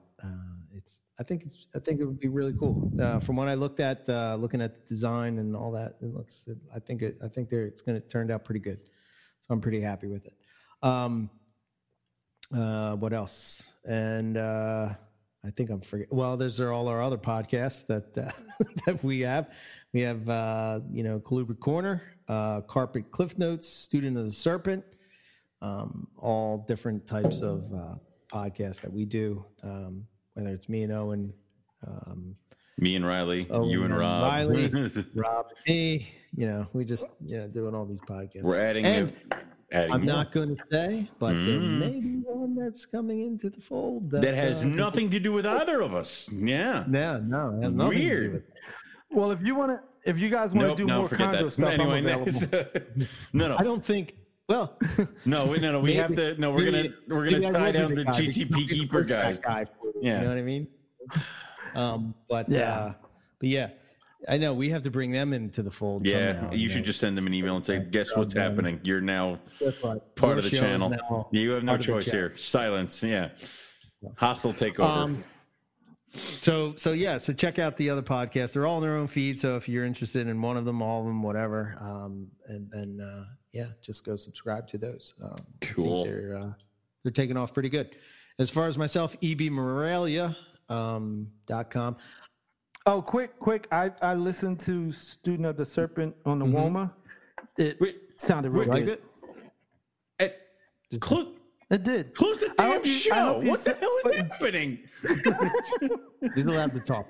I was just saying it was a really good show. Don't be mad. Don't be mad. Don't be close the damn show.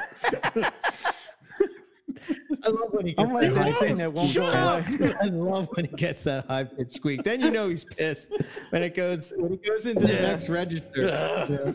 More cowbell. That's what I. Go ahead, Owen. So I think for the month of November, I am going to pull EB. I'm not going to. Well, I haven't posted in a while anyway, but I think anything that I'm going to have update wise is going to be on my website. I'm going to see how that goes. So if you want to see anything about me, ebmorelia.com is the place to go. That's all I got. Okay. For me, you can go to rogue-reptiles.com. Check out all the stuff we got going on over there. It's rogue_reptiles on Instagram and rogue reptiles on Facebook.com. Stop looking at me, sons of bitches. I can't. I'm looking at this one. Shut up. That's all we have for you guys tonight. Thank you all for listening, and we'll catch everybody back here next week for some more Morelia Python Radio. Good night.